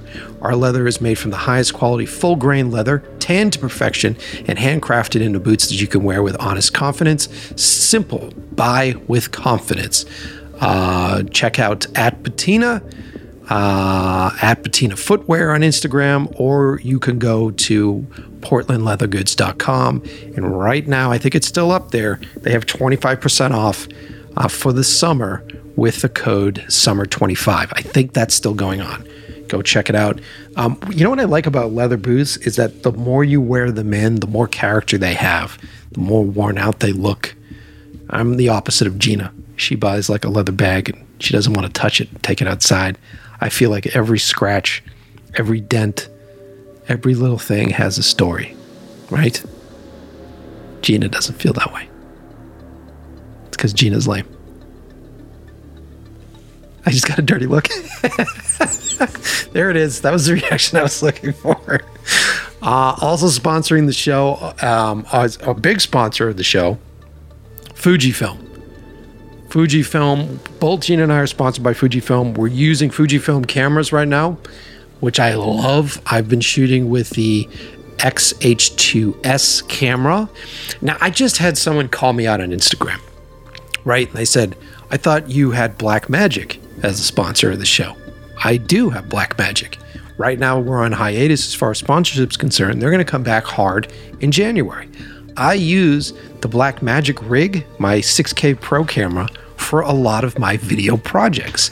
The issue that I have with the Blackmagic, and the only issue that I have, is that it's the crop sensor issue. So like when I'm putting wide angle lenses on it, they're like a 28's like a 50, right? That becomes an issue for me. So other than that, I love the RAW technology. I love all that stuff. With Fuji, with this X-H2S, it doesn't have to be that way. You can actually get a Bang & PL mount adapter from from the people over at Wooden Camera for this. And I could put like anamorphics. I could put really sexy glass on the front of this Fuji rig. And what I like about the Fuji is its internal LUTs, are its film looks. They have spent a painstaking amount of time to create digitally what the look of their film stocks are, what the look of other film stocks are. Their black and white LUTs are the best. The best. And I know a lot of you are like, well, Mike, I shoot everything raw and I do color correction in post. Yeah, you could do that, but there's something nice about shooting and adjusting your frame and living within the constrictions of a LUT, of a look, of a lens, creating artistically in that world, letting that inspire you. And sometimes shooting raw and flat is just fucking boring and uninspiring to me. I need to have a camera that is causing me to shoot, enabling me to open up my creative pathways. This is one of the big reasons why I don't do like big shoots with my iPhone. I did a commercial with it. I don't want to use a device that I get texts on. I don't want to use a device that gives me anxiety based upon whether or not I got an email from the landlord or if I'm going to get a phone call from my mother at the same time that I'm trying to frame up a shot. That device is an anxiety-ridden tool, an iPhone. If I'm going to shoot photos, I want a specific tool that when I open up the case and I take it out, I breathe a sigh of relief. It's time to shoot photographs. Check out Fujifilm. Check out their cameras. Like I said, I've been using the X-H2S, and Gina is using the GFX 100S, which is their medium format camera, and the images that she's been getting off of that are absolutely gorgeous. She's about to start a new project, and she's going to be doing a bunch of stuff with that. And because of my connections at Fujifilm, more specifically, Michael that works over at Fujifilms, he introduced me to David, the photographer that I had on the show, David James. So without that introduction, you guys wouldn't have had some of the best episodes that this podcast has ever produced. So big shout out. Head on over to the link in the description. Check out Fujifilm on Instagram and just say, hey, thank you for making it possible to have that amazing series with David James. And I've been getting notes from you guys on Instagram that you love it. So it's not just me behind it. It's also Fujifilm. Last but not least, finally, our beer sponsor. It's so cool to have a beer sponsoring the show. I'm actually staring at a glass that they sent me from Bear Republic. Do you guys know Bear Republic beer? Now, first off, this ad read is for people of legal age, right? If you're under 21 here in the US, I'm sorry, but you're going to have to wait a little while before you can have beer, right? But it's okay. It's nice to wait a little while. Spend some time, develop your taste buds, right? You're going to hit a point where you go, what am I? Am I an IPA drinker? Am I a pale ale drinker? Am I a guy that likes a Czech? Like, what kind of beer do I like?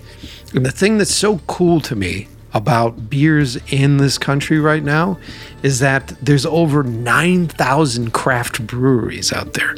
9,000 small businesses that are making and shaping hops into beer. Fucking cool is that, man. It's the coolest thing in the world. And I consider beer drinking the same way I consider like food for me. It's like pairing beer with food is like pairing wine with food. What do you want to drink? How does it taste when you eat that burger? Is this an IPA? Is this a New England style hazy IPA?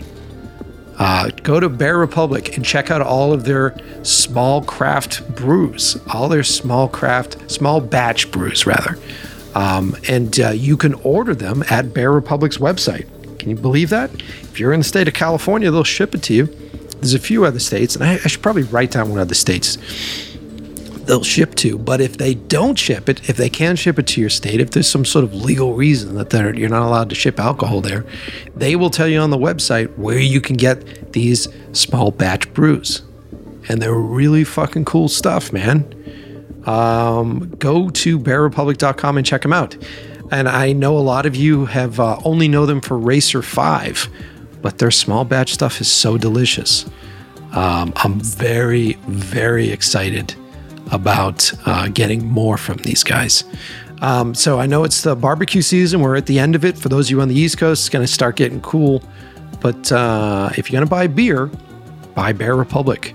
And if you head on over to their website and use the discount code PROCESS15, all listeners get 15% off their online store, beer and merch. 15% off of beer. Okay? Let's be real about it. So head on over to bearrepublic.com. Check it out. That's it. I think that's all of it. Before I go, just remember, all of our episodes are up on unlovewiththeprocess.com. I know we've got a bunch of episodes, well over 200 episodes at this point. And sometimes if you're just joining, I've had a lot of people jump on after the David James stuff. And you're like, fuck, where do I go? Do I go all the way back to number 1? Well, if you just want it curated for you, you can go there, and I've curated all the episodes based upon subject material. So if you just want to listen to directors, they're all there. If you want to listen to photographers, it's all there. And I put up web pages for each episode that have all sorts of other supplemental material, trailers, images, pictures. And I ask my guests to send me stuff that they don't send anywhere else. So oftentimes you'll find photos from their phones, from on set, from other places. It's all at lovewiththeprocess.com. So go and check it out. That's it. I'm going to get back to the show because I know my dad's listening and he's like, Mike, enough of the ad reads. Let's get into it. So let's go back to it with Will.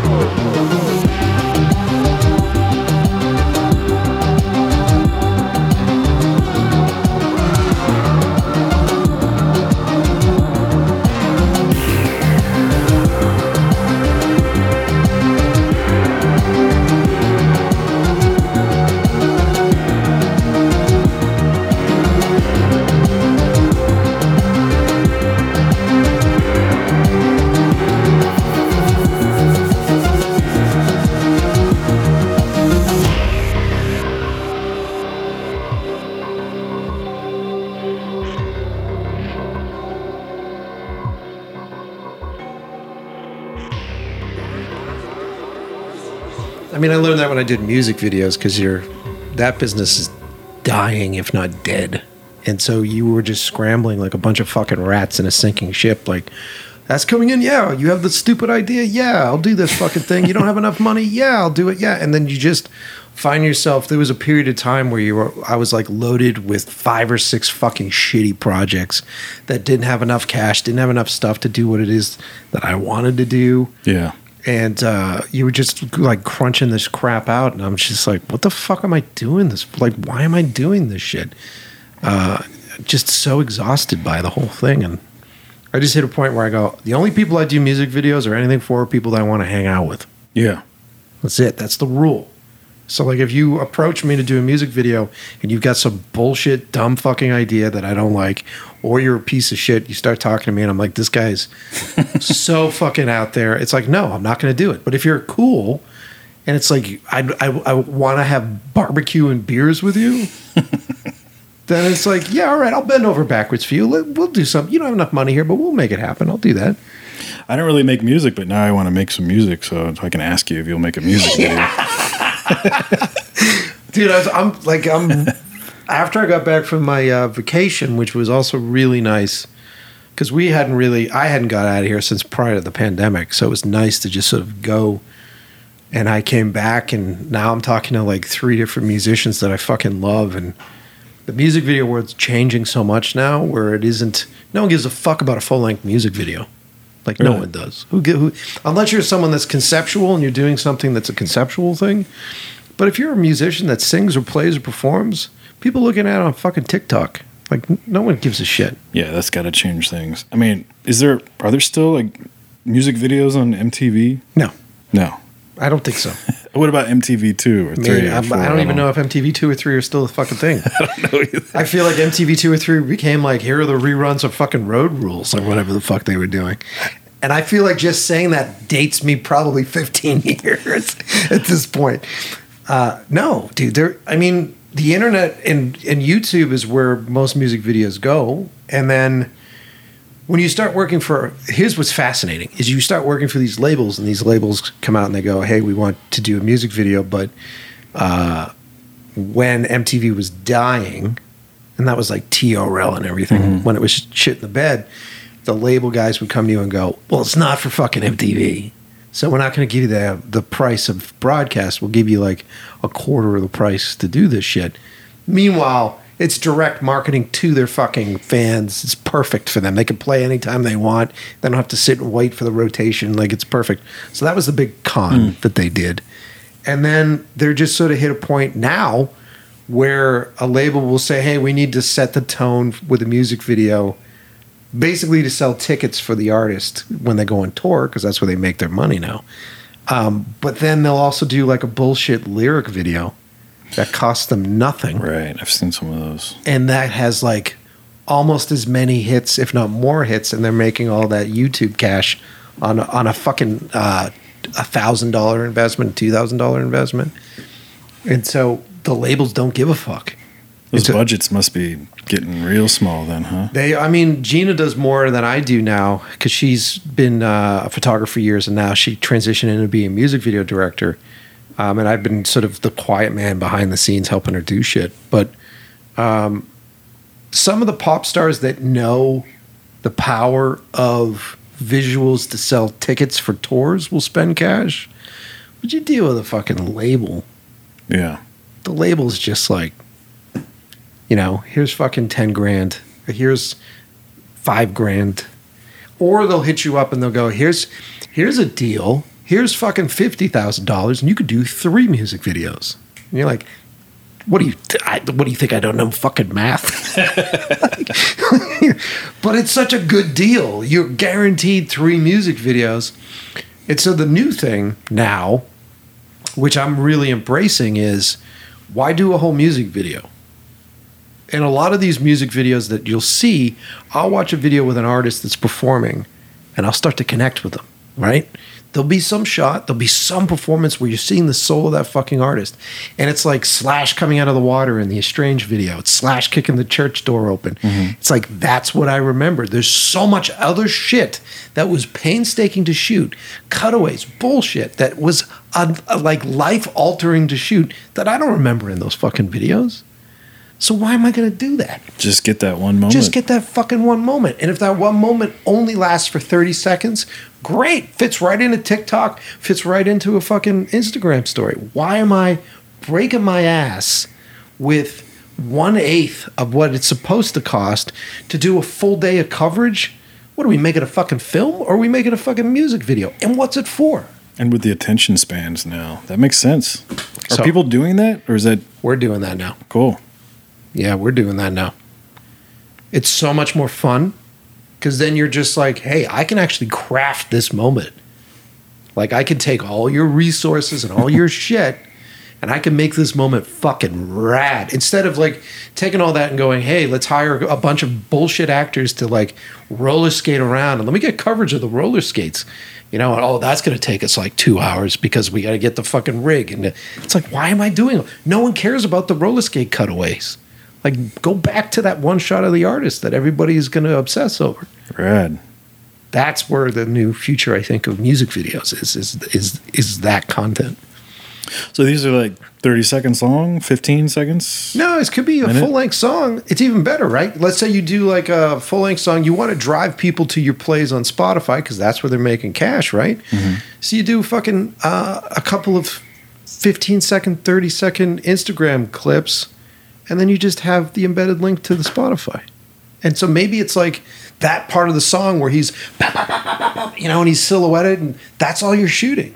And then people look at that and go, this song sounds fucking rad, click, and then they go to the fucking place where they get the money. Rad.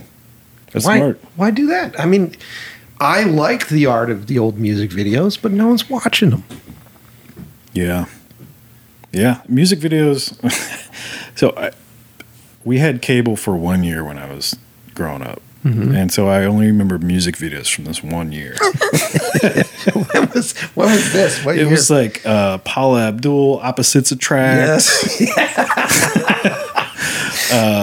November Rain. Yep. And I remember my dad walked in the family room when Aerosmith "Love in an Elevator" was playing, and the like mannequins and bikinis came to life. Mr. Tyler going down. Yeah. And my dad was like, "Nope, that was it." That's what canceled cable. So I had to go to my friend's house to watch stuff like Beavis and Butthead or this and that. Yeah, but yeah, I only remember music videos from that 1 year. That's funny. So. That's funny. Dude, music videos were such a big part. I would watch them all the time. And I hit a point when in my career, I started to do music videos for a lot of the artists that I fucking loved. I was hanging out with Ministry and I was hanging out with fucking Meshuggah and like all these like really great metal bands.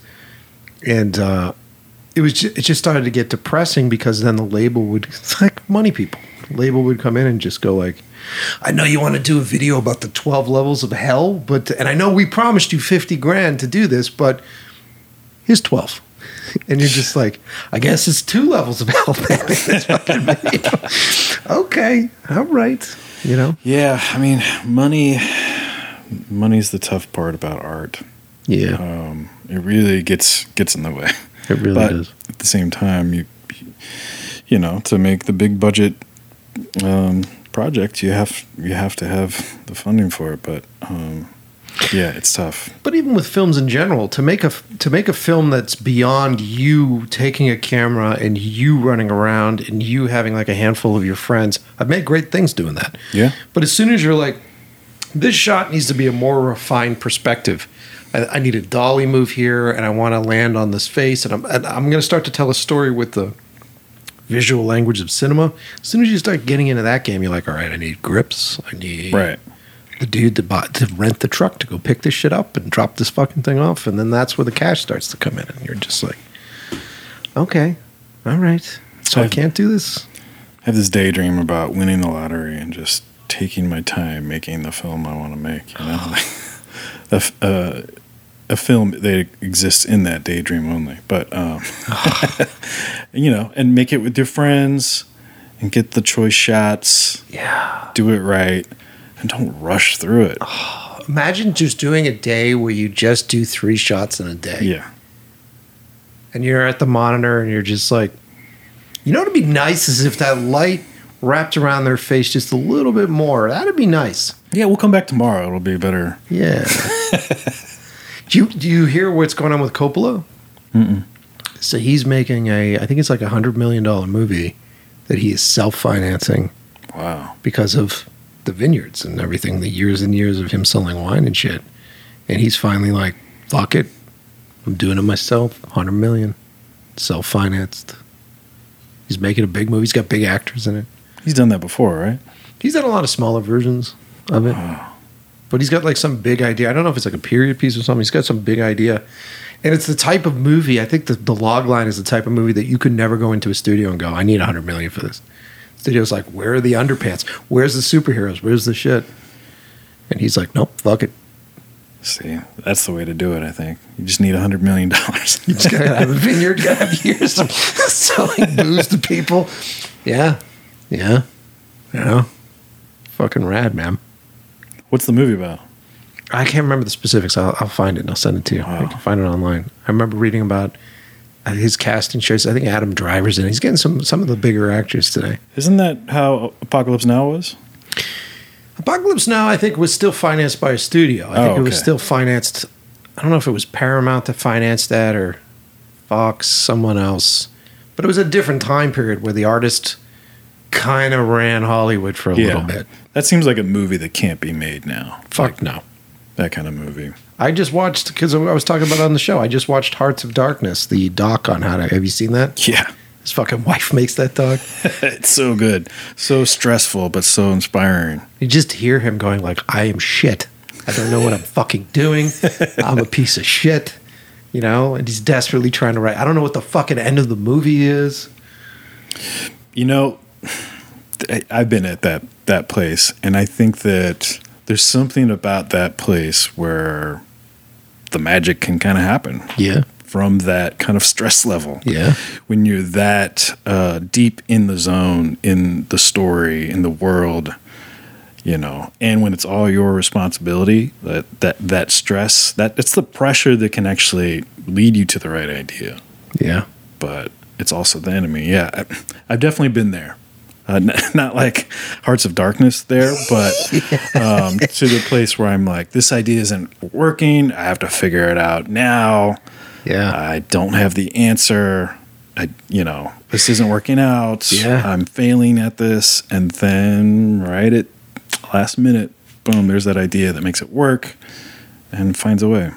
It's interesting because I've been there too, man. And the initial response is like, you look at something and you have all these peers around you and you're like, I fucked that up. Like, I don't know what I'm doing. And then the initial response is like that sort of self-deprecating, like, I'm shit. I'm not good. I have imposter syndrome at this point. You know what I mean? Like, yeah. I shouldn't be here. I don't deserve this. What's fascinating about that stress that you're talking about is that oftentimes that it doesn't allow you to think that for more than a half a second, where you're just like, I can't fucking think about that right now. I'll go beat my ass up when I get home tonight. But right now, like, I need to figure this stuff out. I've actually got an interesting story about that, where you saw 12 Cam because Cruda shot that. Yeah. The short story of it is, I used to shoot everything. So I was a cinematographer for a year, so I used to do all that. When I decided I was going to do 12 Cam, it was a movie that I was like, I'm going to do it in Russian. I don't speak Russian. I don't have any of that. So there hit this point where I go, I'm not going to have translation issues and try to direct this stuff and be the director of photography. I'm not going to fucking do it. And Cruda and I had been friends online for a little while, and so I brought him in and inducted him into my crazy fucking world, right? And so he came in, this was in Boston, and we shot that movie in this small town outside of Boston. He was coming in from New York, and he was the big cinematographer, right? You know, I got a real cinematographer that's coming into town to do this. Little did I know that he's just Cruda. But so he's coming in to do this bit, and it's day one, I think, of the shoot. And I've hired a whole production design team that is moonlighting because they're also working on a big movie during the day. So they would do all this really amazing production design, but they'd work 24 hours a day. These guys were really working hard. And I had said to the production designer, I said, there's a hole in the middle of the room. There needs to be a winch that lowers this cable down into this hole. He goes, I got it. So I show up to set a little bit late because I had to go do something. I come on set, my assistant director comes up to me and he goes, have you seen the hole? And I go, no. And so then I continue to walk. And then Cruda comes up, you know, and he's like drinking a coffee and he's being all Dave, you know, and he's just like, hey man, have you seen the hole? Have you seen this stuff? And I go, no, I haven't seen it. Now in my head, I go, what the fuck is going on, right? And so I'm like walking towards it and I go, it'll be fine. Everything's going to be great. And so walk towards like this beautifully built little hole in this space. And the winch that's supposed to be sending down a cable is literally like a still camera tripod. It's like this tiny little fucking tripod. And so, and Cruda goes, I don't believe any of this stuff. And I go, I know. And I just like really sort of hang out with him. I go, everything's going to be great. Everything's going to be great. So I walk away and call up my production designer and I go, dude, what's going on? And he goes, I'm sorry. You never want to hear this. He goes, I'm sorry. We're just so tired. I couldn't do it. I couldn't figure it out. I'm sorry, man. I can't even stay awake right now. I'm falling asleep. And I go, and in my head, I go, fuck you. Like, I'm so upset, right? And I'm so mad because it's a simple thing. But I go, dude, it's fine. Go back to sleep. It's fine. Everything's great. Everything's good. So I hang up the phone and I look at this thing. And in my head, I go, this is my fault. This is all my fucking fault. I hired these guys and they're doing the shit. And so I had my assistant with me. And I said to Cruda and my assistant director, I said, do me a favor, just go walk away and figure some stuff out. And I walked away with him and I walked outside and I was standing outside and I'm having that moment as a director where I want to cry. Like, I want to fall apart. I want to throw chairs. I want to fucking do this. You know, you've been there. Mm-hmm. And so I said to my assistant, I go, I deserve to be able to do that. But let's pretend for a hot second that I don't do that. Let's just run through some ideas. Let's run through how we could fix this. And that 15 minutes, instead of flipping out and losing my shit and falling into that game, we solved the fucking problem. I was able to bring in an industrial thing. I had a guy on set that went and got it, fucking pull it all together. I had Cruda and them shooting stuff out of sequence in the meantime to keep me on schedule. Came back, turned it around, and there was that thing. And Wow. having that moment, when I finished doing that, I went, this was the hardest day I've ever had on set. And I beat it. I fucking beat it. And so when I was in like Ridley Scott's offices and stuff, I was just like, oh, no, I fucking beat it. I could be here. I could do this shit. I fucking beat that day. It's wild, man. Like getting through that imposter syndrome and not letting it fucking kill you. Yeah, I still get the imposter syndrome. Yeah. Probably always will. I think so. I think we all will. Yeah. Right? Because we're still chasing a dream with idols that were built in our own mind. And like we've built these fucking normal people that don't know what the fuck they're doing into Greek gods. And then we're just like, someday I'll be fucking Zeus or whatever the fuck. I think it's the ego too, you know? Yeah. Yeah. What's your wildest day on set? What was your most difficult day on shooting on something? There was on Dead Till Death that I made with David Cruda. Yep. Which was the Liquid Death short Liquid film. Death. And we were shooting nights, and it had been raining most days and nights, and the story didn't really call for that.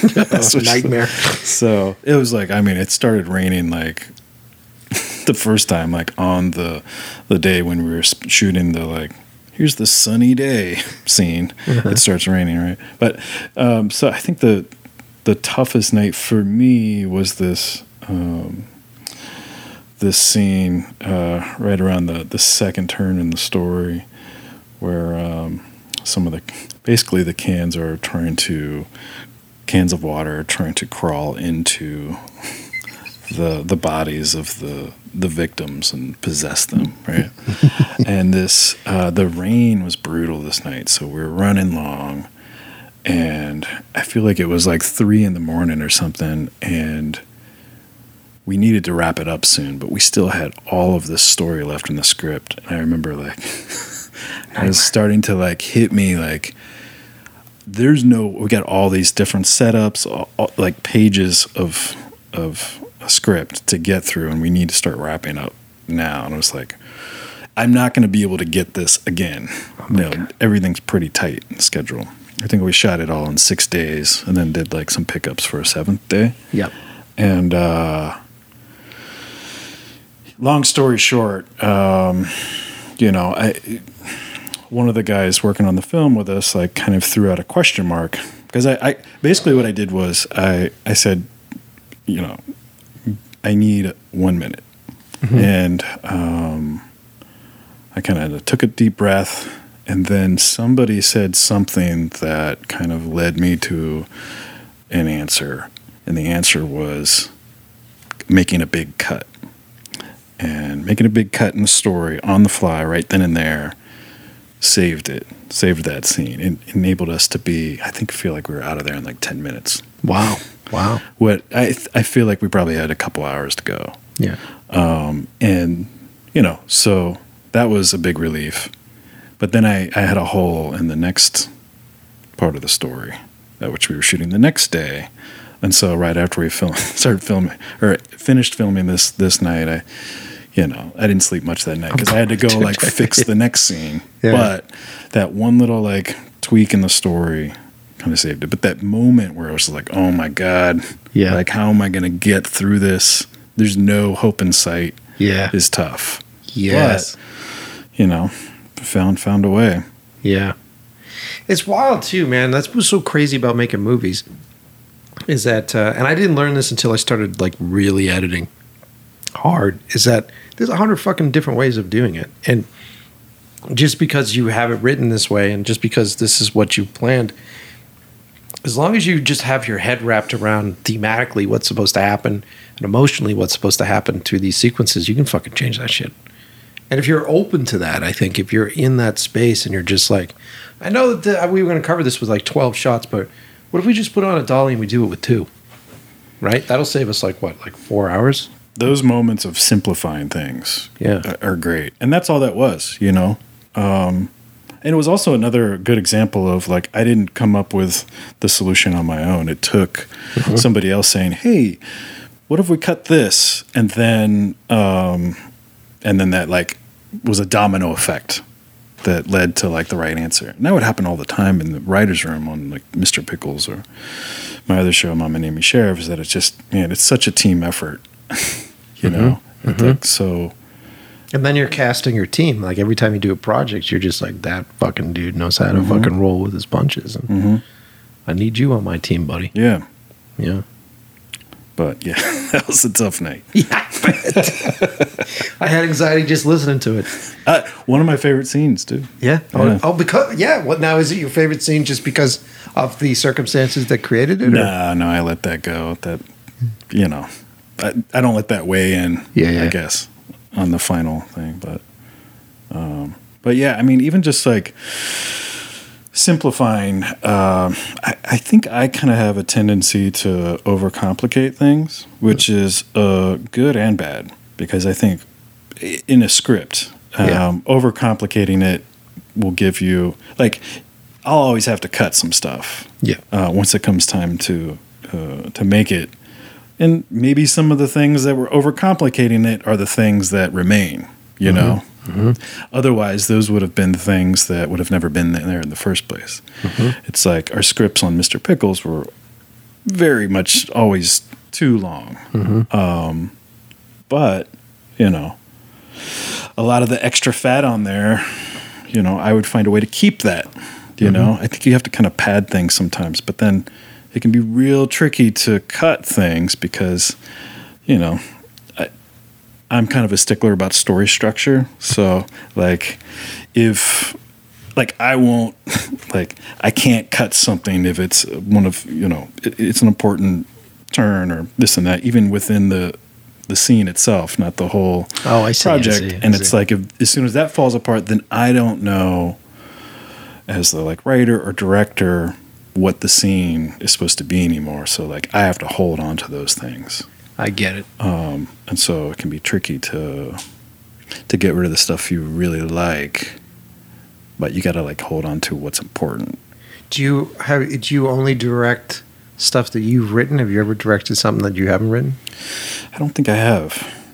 No. You should try it. It might be a little cathartic, I think, because there's a sense of when you're so close to it, you're in that. I feel like the few times that I've come in and I've directed something that I really didn't write, or now when I'm working with a writer, I love my writer, and when I work with his stuff, he does all this stuff, and I'll read it and I'll go, I love that you made this and I love that it's in here, but I know I'm not going to do half of these fucking things.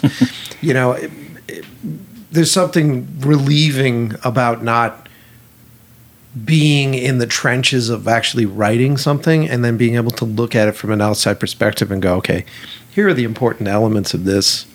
In this story, who gives a fuck about this story structure here? It's more about how the character responds to the audience. When you think about, I always tell myself this, when I look back on all my favorite movies, it's never about the story for me. It's always about character moments. It's like John McClane in the bathroom pulling glass out of his fucking foot. You know, it's like, you know, Arnold high-fiving what's his name and fucking, you know, Predator. It's like these character moments that seem to outlive what the overall story of a piece is. And so as a director, I'm trying to keep that in mind where I'm like, look, it's important to have a cohesive story. But that's smart. Yeah. Yeah. Yeah, I mean, that made me think of, what are some of the favorite moments in my favorite film, The Shining? And the first one that pops in is just the opening scene. Where the credits are rolling. Yeah. Just the vibe of that. And then, obviously, the scene at the bar. Yes. That whole him walking in, and then I guess there's two great scenes in the bar. Like the first one, he walks in and nobody's in there, and then all of a sudden the bartender's there and drinks the whiskey. that's probably the best. But then the second one, there's all these people in the.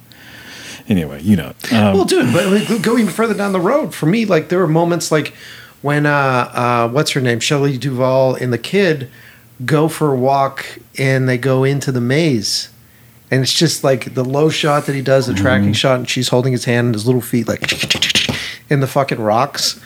Like the foreshadowing that does for the movie is great, but just that moment alone, I'm just like, I remember that moment.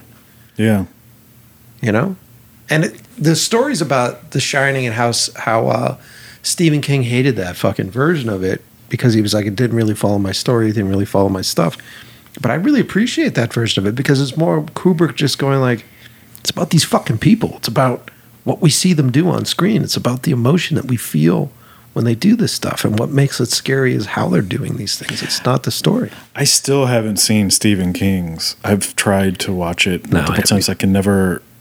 I don't even know if I've actually turned it on at all, but it's like I have the book too by Stephen King, and I've never read that.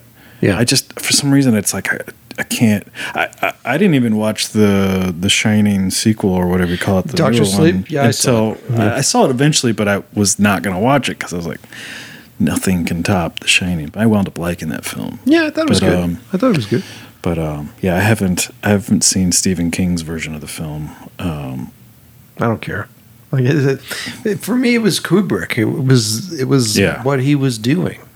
I mean, The Shining to me isn't a Stephen King book. The Shining to me is like in the same universe as like Eyes Wide Shut, in the same universe as Full Metal Jacket. It's like the creepy sort of atmospheric, fucking strange places that he goes with those actors. We went and stayed at the Stanley Hotel a few years ago. Really? Which is in Estes Park. I don't know if you know about it, but that's where Stephen King, I guess, stayed and had a ghost experience, I believe, or was inspired to write The Shining. And anyway, they were playing some of Stephen King's version of that, like in the lobby or something. Of course. But so that's all I've seen. And I actually had a weird experience when we were there. We got to this hotel, and then it was like maybe 15 minutes in, I was getting some coffee. There's like a little coffee shop down in the like lower level. And I feel something touch my leg, like the outside of my calf muscle. Okay. And I look over to my lady, Samantha, and I was like, she's a few feet away from me. I was like, did you just touch my leg? She was like, no. There's nobody else around. I don't think anything of it. And then we do one of these ghost tours. Uh-huh. And,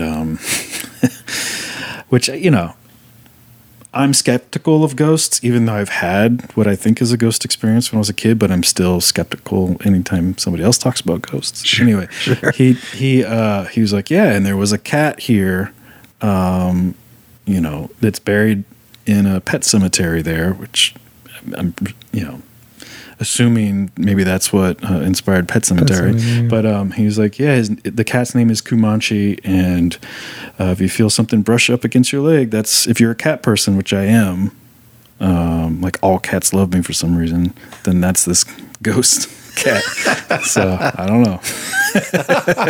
There's the cynical part in my brain where it's like they've installed like little air compressors that I know, right? Yeah. We looked into this guy. We know cats like him. Let's trick him. Exactly.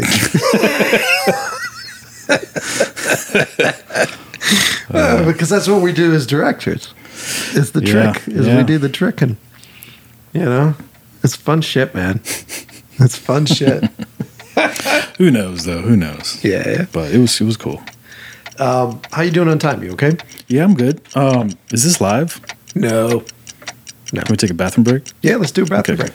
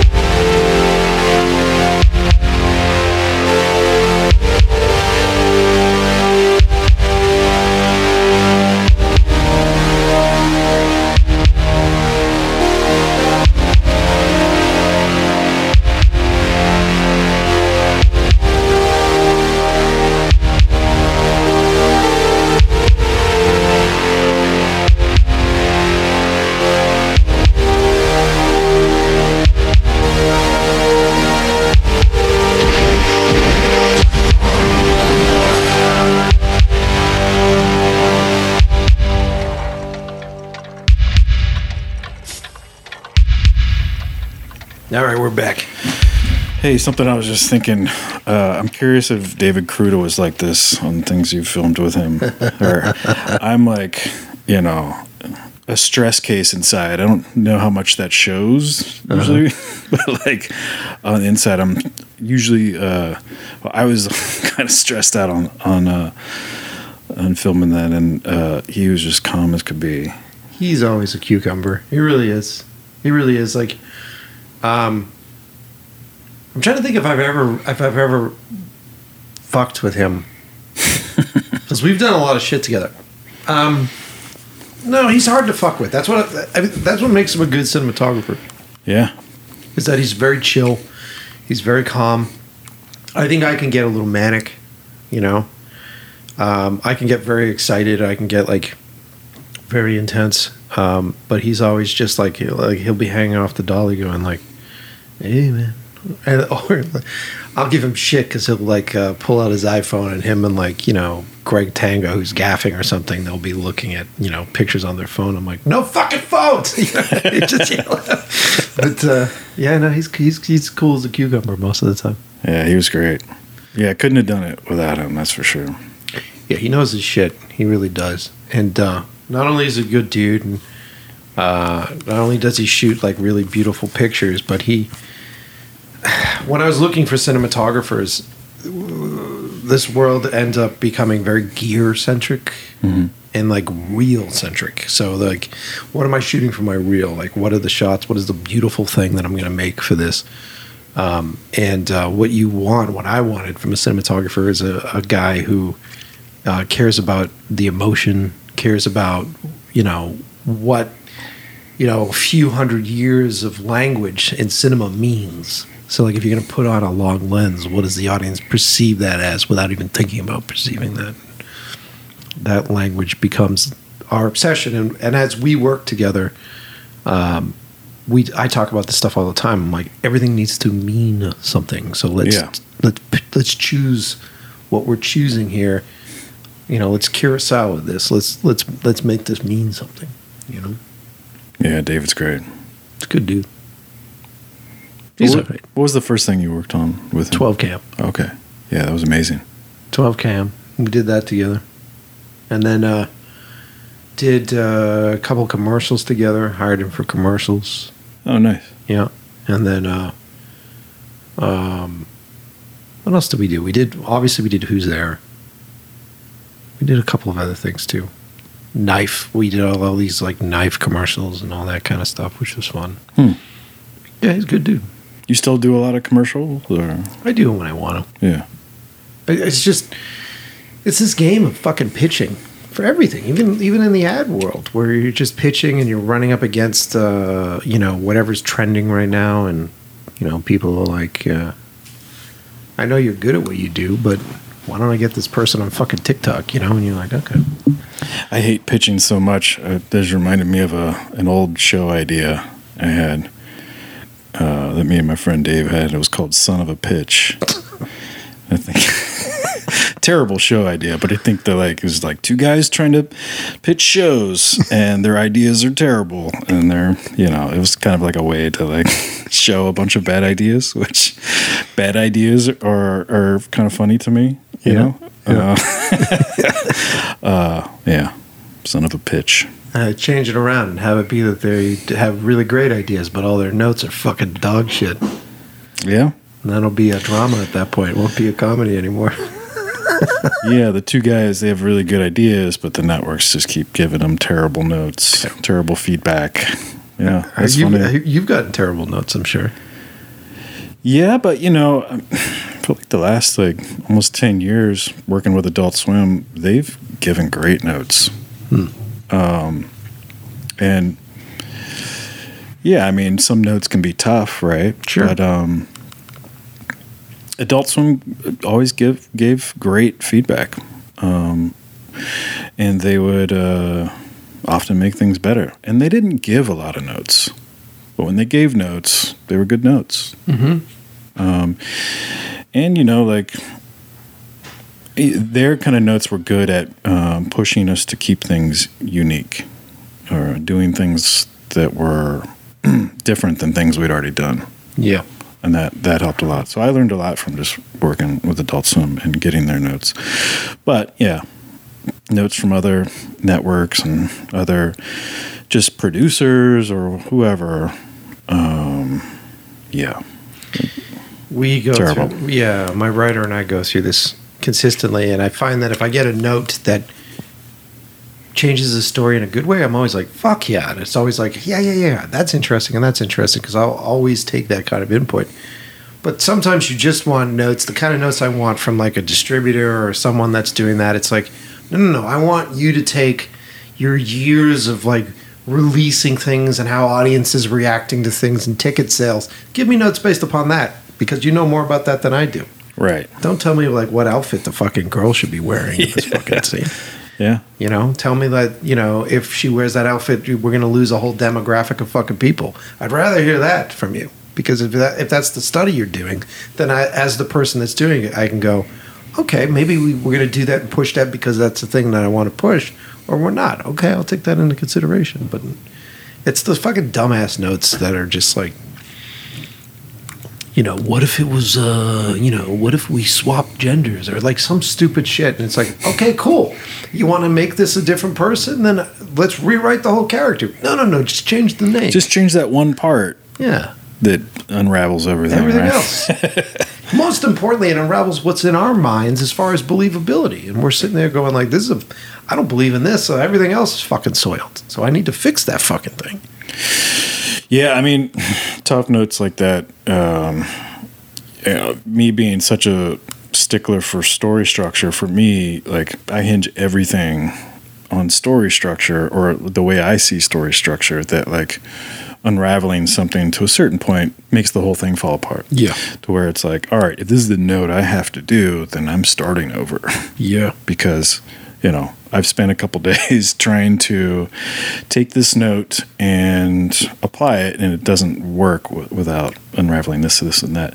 You know, my thing that I would always do with Adult Swim and their notes is that I would never, or at least most of the time, I would never just do what their note was. Mm-hmm. I would take their note and I would try to figure out why it is that they're giving that note, mm-hmm. what it is that they don't like and why they don't like it.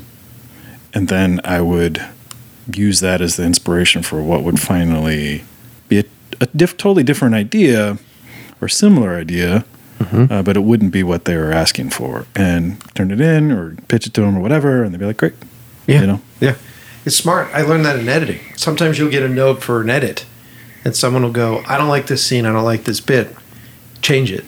And my response is like, why? Why do you not like this scene? Why do you not like this bit? And they go, well, because of this. And I go, actually, it's not this. It's 2 scenes prior to this. And I fucked that up. That's where the problem is. And so give me a second. Let me change that. And then I don't even change the scene that they think there was an issue with. And they go, oh, it's fine. Yeah. It's like, no, it wasn't this. It was that. And that's my job to know that. It's your job to tell me what you're feeling, because then I can decide whether or not that's what I was intending you to feel. Okay, so you feel weird here. I didn't mean for that to happen. So I fucked up something here. Sometimes, too, like notes will... I can have an immediate like, oh, no, this doesn't work, or I can't do that because of this and that. And it just takes me like, all right, you know, now I try to, like, I've learned from this that I do, I'll kind of react right away. But then if I kind of sit with it for about 5-10 minutes or even a whole mm-hmm. day, I'm like, oh, I can kind of see that now. Mm-hmm. So I try to like sit with things now longer. Are you an editor? Do you edit yes. your? Yeah, same. Yeah. Yeah. Editing was kind of my first love mm-hmm. When it comes to like telling stories or production work. A lot of times I would only be shooting something because I wanted something to edit. That makes sense. Same with animation, you know. It's like, and that all comes from originally just wanting to put visuals to music, I guess. Yeah. All the way back around again. Yeah. What do you edit with? These days, everything's Adobe these days. Yeah. So I'm all like Premiere. Yeah. I am actually on PCs now, so like I do everything on PCs and do the Premiere game, and then Resolve. Those guys were trying to get me to jump to Resolve, and I'm like, I don't even know what that is. Okay, so DaVinci. Okay. is usually a color correction program, and now Right. they I know that. will do edits, and now they're trying to get the edit market, and I'm like, why? All my clients are expecting me to do it. Why am I going to jump? I'm not like, give me a break. But stay in your fucking lane. You know? It's like when Dunkin' Donuts decide they want to make sandwiches. It's like, keep doing the fucking bagels and coffee thing. You know? But, you know, it's fun. I love it, man. I finally, on Mr. Pickles, had to switch over to Premiere, and I used that on Dead Till Death as well. And I like Premiere now, but I was a Final Cut guy, and it was hard for me to let go of using Final Cut. Mm-hmm. And I used that up until, I don't know, like season 2 of Mr. Pickles. But, yeah, you know, I don't know if you ever used Final Cut. But we used to. Yeah. Back in the day. And I knew Final Cut like the back of my hand, and I actually... I can't remember who it was, but I've only met one other person who animated using Final Cut, but that's how I found out this weird way to animate using Final Cut. And part of the process was reconnecting files. Wow. Whoa, I'm fascinated. Okay. Yeah, I mean, I would draw everything in Photoshop, and they would not have layers. They were flattened, and I would bring them into Final Cut, and I would move them around, or, you know, or it would just be like frame-by-frame animation. And, you know, even sometimes I would do an animatic version of that to get through and tell the story, and then I would go back in, you know, finish each drawing, and reconnect it all. Yeah. And it had all these like weird tricks with Final Cut. Turns out that's not really a great way to animate, but so when we had to make Mr. Pickles, you know, we did it with Flash, and I actually didn't really have time anymore to animate, so I kind of just got out of the loop of animating. Yeah, it was more like story writing and directing, editing, and drawing, but yeah, back in the day, that's how I did it. And I drew it all with a mouse back in the day, too. Yep. I mean, for me, it's Photoshop. Like, Photoshop has been the most magical thing since I started, which was like version 2 or 3 or whatever. And Photoshop has always been that thing for me. And so Adobe was always familiar. Yeah. And then as a photographer, I'm messing with photos in Photoshop and playing with things in Photoshop, and then learning how to draw in Photoshop. And now I do all of my own storyboards, all of my drawings and stuff. Oh, cool. Yeah, and I use like a Wacom still, and I'm doing all that in Photoshop, and I really love that. And so when I first started cutting, way back in the day, I used Sony's Vegas, which was a program. I've heard of that. And what I liked about Vegas, because at the time it was either Vegas or Media 100, I think was like the original Mac. But Vegas was the first one to actually do animated moves with stills, so you could actually crop and make all that movements and stuff. And so like one of the first pieces that I made, my first short film that I was doing after film school, I wanted to raise some money, and so I had a dinner, and I made this little piece. That was images of Charlize Theron. So I downloaded a bunch of photographs of her, and I cut this really great music track, and then I did all these like moves on this, and I did that in Sony Vegas. And it helped me raise money. Thanks, Charlize. Helped me raise money. But you know, yeah, I love editing. I think I actually learned on iMovie was the first. Yeah. And I didn't even have a computer. I think I was like 21 years old. And so my roommate had a computer, so I could only edit when he wasn't at the house in his room. And I was like, fuck this, I got to get my own computer. And then got like my first Mac. I think Final Cut 2 is what I went to. Yep. Yeah. We did Final Cut back, my old business partner and I, when we had our own company and we were doing music videos. We did Final Cut for most of the stuff in the beginning days, but it was when Final Cut went to Final Cut X or whatever, and they had that day where they go, we're not going to support opening old projects. And we were like, fuck you. Like, that was the day that we were just like, we're out of here. Same with us. Yeah. Yeah, I still don't understand what happened there, but... they were trying to, like... These companies, that you find this brand loyalty with corporate companies, and you think that they give a shit about you. They fucking don't. Especially with Mac and Apple and shit. They don't give a fuck. But didn't they have like a really good thing? Yeah, they own the market. It seemed like they just threw it away. I don't get it. Well, I think there was also this game, and they were trying to make it more prosumer than pro. And, you know, with all gear suddenly became very prosumer because they realized it was almost like disposable gear that they could make a lot more fucking money on. You know, if they're selling, like, look at camera products and lighting products and shit. They just, they simple it down, they dumb it down, and they make more fucking Ferrari money, you know? But I mean, it didn't work out for them, right? Or did it? No. Are they still doing it? I mean, is it still? No, they tried to come back around again. Oh, they did? Okay. Oh, so I jumped ship, and I went, and I wrote a whole article on it, which got a lot of press. And I went, fuck you. Went to PCs because Adobe came out and said, hey, guess what? We'll let it. You can open the old Final Cut projects in our shit. Oh, I didn't know that. Oh yeah. And so Adobe was like, no, we have a way that you can do it in our shit, which was the smartest move they ever did.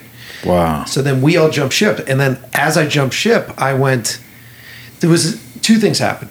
Final Cut did its bullshit. And then Apple one day released a software update. And we were right in the middle of edits. 2 edit bays full of shit. I literally couldn't use the same footage I used yesterday on that same machine. Like, that software update rendered all my hardware useless. That was one update. And I suddenly looked at it and I went, if I'm going to replace all of this is going to cost me like $30,000 to replace everything that I'm working on that I literally was cutting yesterday. And now it's going to cost me fucking $30,000. And so, you know, anger. Holy shit. There was a point when I was like, fuck you. I was so mad. And I wrote this article and Adobe stepped up and they said, hey, we will open projects. And I said, does Adobe work on fucking PCs? And they went, yeah. And I go, fuck Mac. And it was like, there's just one day where I just was like, so pissed. And so then that's how I ended up with my longest sponsor, which is Puget Systems. These guys, the sponsor plug, that make these great computers. Because as a kid, I used to build PCs for LAN parties. I used to do like video game parties and all that stuff. And it sort of goes back to working on cars where you can swap out hardware. There's all sorts of competitors. So the hardwares are very like affordable and price worthy.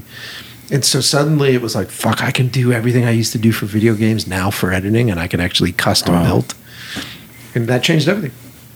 And then, you know, Mac still kind of held on to shit. They're like, oh, the industry standard's ProRes. We own ProRes, so we're not going to let, you know, Macs do ProRes. And then a bunch of nerds were like, fuck you. And they like hacked ProRes. And so I was delivering to clients ProRes that was hacked from nerds for quite some time. Really? I didn't know any of that. Oh, yeah. And eventually ProRes became public, or Mac let it go. But they're still trying their games. They're still trying their shit. They want to get in there and get like Steven Soderbergh says that, and then like everybody races to buy these fucking laptops. I mean, I have a Mac laptop I've had since 2013, but that's it. Wow. And the stupid fucking phone. And that's it. The rest of it, it's just like, no. And you know what it is artists, I say this all the time. If I'm going to dig a hole, I go buy a fucking shovel. When I go buy a shovel, the shovel doesn't tell me how to dig a fucking hole. I'm buying that thing to specifically do whatever I want with it. And I feel like a lot of this hardware shit, they're just like, no, you can only do it this way, and that's how you're supposed to do this thing, and everybody does it this way. And you're like, fuck off, man. I want to do, you work for me. I get a little frustrated with that kind of stuff. I mean, I'm more of a creative editor. When it comes to like the technical side of things, especially with Premiere, when I don't, you know, I knew Final Cut good on the technical side, but when it comes to the technical side of things, I just get like, yeah. Especially if it pulls you out of your story mode. Yeah, I mean, I can be that way with cameras too. Sometimes I'm just like, I'm just better at the creative side. The technical, like, you know, like trying to like. I remember there was this, I forget what the program was called. I was trying to like make some music. It was like Logic, maybe. Yeah. And I was like, oh, I want to get this so I can just make some music every once in a while. I'm not going to do anything with it. It's just for fun. I like every once in a while I like to play around on the guitar, right? And every time I would sit down to play on this program I didn't really know, I would have to spend like 2 hours trying to remember how to do all this stuff, and it would just. I would just leave with like, okay, I didn't play anything, and all I'm left with is remembering what I knew last time I tried this. Yeah. And so that can kind of happen. That would happen sometimes with me with editing too, like especially on, say, like Mr. Pickles, where I have a short amount of time. I'm on a strict, fast, I don't have a lot of time to edit. I have a schedule, and I got to figure this out. Now I got to jump into that edit, and I got to, boom, make it work. Yeah. Having to like figure out a lot of where's this file and this and that. It just kind of takes it out of me. I've become somebody who my creativity flows better in the morning. It used to be at night when I was in like my 20s and in my 30s and 40s. It's first thing in the morning, like first cup of coffee. That's where like the good stuff for me comes out, whether it's writing or editing or whatever, or drawing. And then after the second half of the day, I'm shit. Yeah. I find there's like, usually with me, there's like 4 hours in the course of a day where it's like, okay, there was some good stuff. And then the rest of the time you're like, maybe I can still, and you're making a bunch of shit at the back end. I always make the mistake of pushing it too. Like, no, I've still, it's only 1 o'clock. I've got got all this time to do all this, to be productive. And it's just like, I should have just stopped and gone and chilled somewhere. Especially with editing, dude.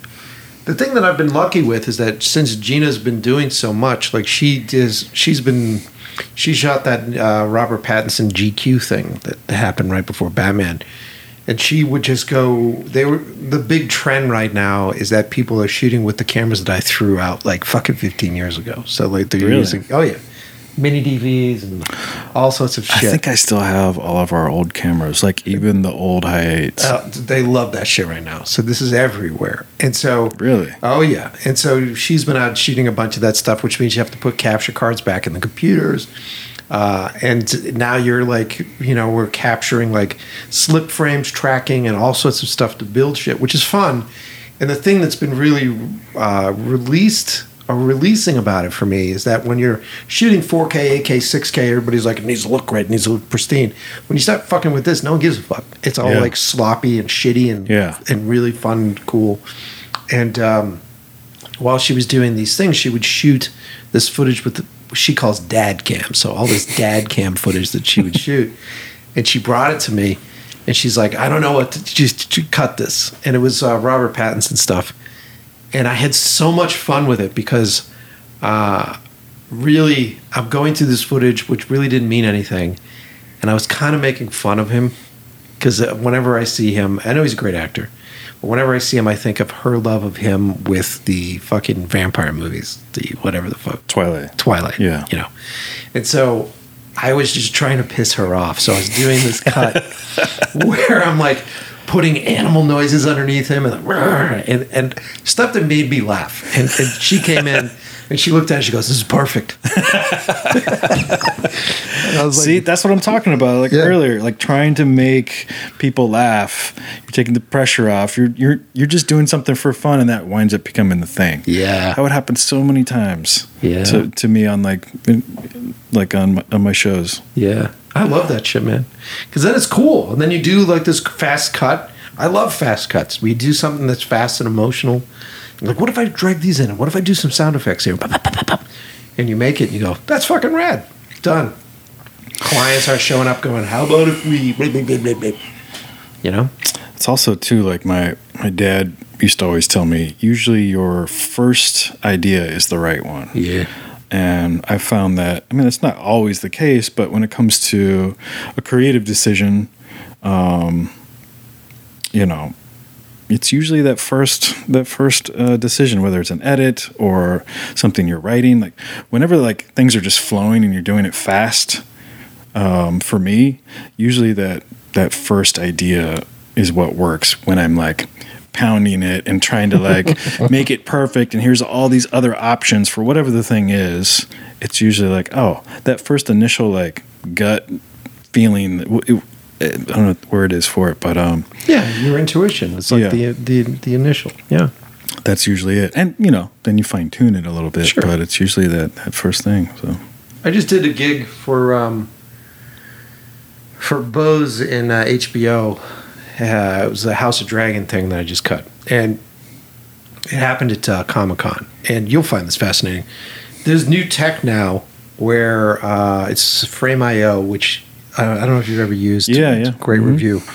Well, their new tech now is that you can shoot and it will upload directly into your edit program while you hit stop on your camera. So like Crazy. and a lot of it is like fucking temp files or like low res ProRes files. So like if you're doing like 4K 6K, of course like the internet speeds are going to slow down the uploads on that, so it'll just send those temp files that you'll then replace later. But it's fucking rad, dude. Like, and as a director it's fascinating because I had to shoot this thing and then turn this thing around in 12 hours to go online. So it was like super fast. And so I did the first day on set and I shot all the footage and then it was uploading immediately. And so then I went back to the hotel and I was sitting in the boardroom at the hotel at my computer and I had Gina and the other folks that were out shooting on the phone. And I was just like, we need an insert of the fucking Dragon Eggs. Go grab that. They go shoot it and then it would end up in the edit.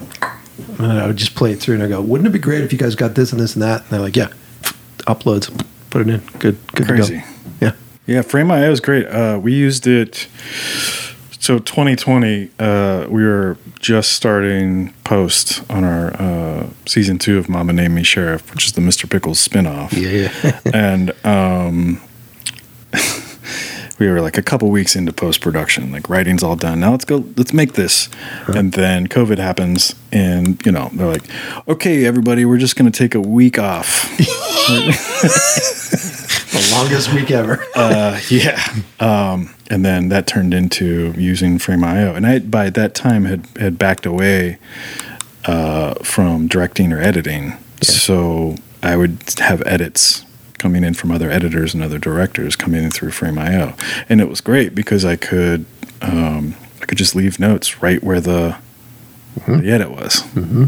So that was a bit of a game changer. And I don't know how we would have done it without it, really. Yeah, they're pretty cool, man. They're cool dudes. They're not a sponsor right now. They should be, but they're not a sponsor of the show. But they do some rad shit. That immediate upload stuff was like, because I brought that to the client, I got the gig. I was able to bring that to the client. It was that and the fact that I cut the music before I showed up on set. And I was like, here's the music, and here's how the cut of the music will be, like we talked about. And, wow. And they were like, this is fucking rad. And I was like, yeah, you like the sound? This is the length that it's going to be. Here's the music. And now we'll just get the shots that we need, and we'll plug them in. Rad. Yeah. And they were like, you got the gig. And I was like, cool, let's do it. Let's do it. It was fun. That was a fun one of those client jobs where like we're drinking beers, we're hanging out, we're doing stuff. It was like very chill. And I'm like, all right, grab this shot. I know what we need. Boom, boom, boom, boom, boom, boom. It's fun. That's what commercials should be. Not this fucking other bullshit. It reminds me of some good advice. My good late friend Trevor Moore told me once. He said, never work with somebody you couldn't get a beer with. Mm-hmm. And that's turned out to be good advice. Yeah, man. Because if I've ever had not so good experience working with somebody, I'll go, could I have gotten a beer with that person? I don't think so. 100%. So I think he was right about that. I believe it, man. We're hitting the point where we should end this. You know what I want to talk to you before we left? Yeah. NFT stuff. So you've been doing a bunch of NFTs. And I don't know how I feel about NFTs. It's like, and let me explain that statement. Yeah. I had a lot of people when NFTs were really hitting, right? They're like, fucking Beeple makes all this cash. And I'm like, because he's fucking Beeple. He makes cash off everything anyways. How am I going to make cash as an artist for NFTs? And then it just seemed like you had to go down into this rabbit hole and suddenly like learn how all this works. And then you're in a cryptocurrency fucking rabbit hole and you go through this whole process. And then it just felt like there was a bunch of just tech bros like trying to figure out ways to fucking pyramid scheme their way into more cash. So that's my negative intro to NFT. I think that some of that is true. I would relate it to what we were talking about LA earlier, is that there's some of that there. Yeah. But there's a lot of good stuff there too. You got to find, your area. And that's kind of what I'm trying to do. I'm trying to I see potential in cryptocurrency and in NFTs in a lot of different ways, and I'm trying to, not necessarily ignore the bad things, but just try to make those things better if I have the capability to do that. But I would say, from my perspective, yeah, I mean, I always liked to draw things digitally. Over the years, I've I went to school for painting, but I think I've gotten better at making art digitally. But I would just do it just for fun, aside from like making shows and stuff, because it looks cool and the colors are crisp. But I never thought that I could sell it, right? Then, NFTs start coming around. Okay, cool. There's a way to sell this. And then there's, PFP projects. Like I'm doing one called Murderhead Death Club with Liquid Death. Yep. And PF projects like that, what's cool about that is they offer utility, and they're all different. And I'm not the best spokesman for explaining how all of it works, but I do think it's cool that, there's kind of like two different kind of, at least in my head, sides of it. One is, PFP projects, you own this art.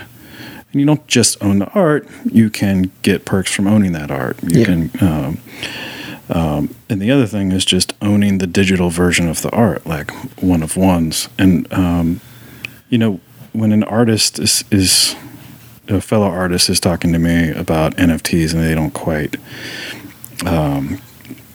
get it yet, something that I'll say that usually kind of makes them go, "Oh," is I'll say, from an artist's point of view, this is the first time where artists get royalties. Yes. And, it's like, okay, so you're a filmmaker and your film's doing well, you're going to get royalties. If you're an actor, you're going to get some sort of royalty, right? Mm-hmm. But artists haven't had that. And that, I think, that is important to support artists. But to me, it's not just about that. I think it's about,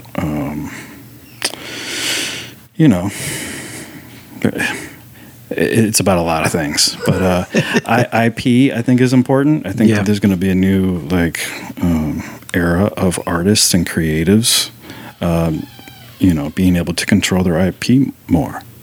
Maybe in the future, I don't know how long, we don't have to have that struggle between the money people and the creative. Right. I don't know when that's going to come around, but I do have kind of interest in supporting that. I like to draw stuff. It's cool that people can own my digital art, and that you can prove that there's only one or however many of them. So, and I also, I'm interested in cryptocurrency and see a lot of positive. There's definitely a lot of negative things with both, but I see positivity, more positive things than negative all around. So, okay, I get that. It's an interesting time for a lot of digital art. Between that and then like AI art stuff like Midjourney. I've been playing around with that too. Me too, yeah. It's very addictive. So you're using Midjourney? That's what I've been using, yeah. Yeah. I've been using it a little too much. I had to take about a week break. But I got to get back on that AI train. But it's crazy, man. That was very eye-opening seeing what Midjourney can do. Yeah. I haven't used much of anything else, but... I know that there's a couple other ones that are better at rendering faces and better at rendering specific. DALL-E, yeah, I'm looking forward to trying that. And somebody just sent me a tutorial on how I could take a scene from one of my shows and put it into this program or whatever. I haven't tried it yet, so I don't know how it works. And it'll spit out some kind of AI version of that. What? So that's like the next thing that I'm interested in is not necessarily like recreating, anything for my show, but seeing AI's version of my art in general, even if it's just like I want to see if AI art can know my art. Like in Midjourney, I would type in the style of Will Carsola, and it's like, it doesn't know who I am. Yeah. But maybe it will someday. Yeah. And that would be cool. Like maybe I can just, instead of drawing something every once in a while, throw in some words and see what it spits out. And if it looked like my style, that would be crazy. And I don't know. Hopefully that's right around the corner. I don't know if that's a good thing or bad thing, but it's, again, like I think that there's negative things about it, but there's also positive things about it. So, this isn't going anywhere. Try to use the positive things. Yeah, I mean, my initial response when I was told about it, and I was like, oh, fuck, now we have to worry about, because corporations are fucking like making our jobs even less with everything that's going on. So now this is going to be something that like fucking ruins work for all this. But then when I started to mess with it, I was like, man, this is like an eye-opening tool. It's a tool, 100%. That's 100%. And I got into it too because I didn't know how I felt about it. But I wasn't always so good at doing this in the past. But what I'm trying to do nowadays is to not knock something before I've tried it or have learned enough about it. Yeah. And so my initial reaction to people telling me about AI was like, whatever. But let me try it. And I got sucked in and was just like, man, this opens up so many creative doorways in my head. Yeah. I started creating like, visuals for storylines and Mr. Pickles I never got to make. That's fucking rad. Yeah, dude. I'm using it now because I would always use concept artists, and I love concept artists. I will always use concept artists for work, but there hits a point when I can't go to a concept artist before the money's in place. Yeah. And there's this delicate balance where in order to get the money sometimes, I need to have art. I need to have stuff that looks really cool. And then also if I'm trying to flush, like, with who's there, like what the fuck does the world look like inside the door? Like what does this look like? And if I'm trying to create something, I'm usually referencing art from somewhere else. I'm like, well, maybe something from this movie, or like I dug deep into Bakinski and like all these old like Polish artists, and I'm like, that's fucking cool. And I was deep into that. But then as I sat down with the AI, it wasn't that it was creating what I saw in my head. Totally. Because it doesn't. Mm-hmm. It's so hard if you're fucking trying to do that. Mm-hmm. It's like I should write, like, how do I put a door on a floor? It can be tricky. The whole process. People don't realize it. It's tricky to get what you want. Yeah. But the accidental shit, like I would do something and I would go, oh, that use of blue in this, that is cool. And this swirl thing, that's fucking rad. Like, that's what I want. And it's not like I'm going to take that art and have that art be the final piece. It's like I'm going to take that art and go to a production designer and go like, what if we do that? So that's kind of where my mindset was. And I think I've kind of gone a little beyond that since. But, I first was looking at it as I was exploring it, like, oh, this is going to be great for art references. Yeah. I'll be able to kind of paint the picture of what I want to do, let it take me down a path I wasn't expecting, like a mistake, and then, use that as the art reference, recreate it, and then that'll be the thing. And then, I would go down these rabbit holes for so long, like really trying everything I can think of to get it to look like what I want it to look like, at least like 90% there. And it would just take like tweaking the word this much or tweaking the order and hours of this. After a certain point of time, something changed in my brain where I was like, maybe this is the art. Maybe there is a point where words can become paintbrushes. And I don't think it is comparable to art as we know it. I think it's just in a new category. Yeah, because that is the art, the descriptors. Yeah. And how you lay it out. But I wouldn't, so like something that, say I spent like 3 hours or 5 hours on trying to, get it right. I wouldn't compare that to something like you just put in a sentence, 30 seconds later you got a result. Like I wouldn't say that those two are the same for some reason. And I'm trying to understand why. It's just a weird new area. I don't know. Yeah, but I mean...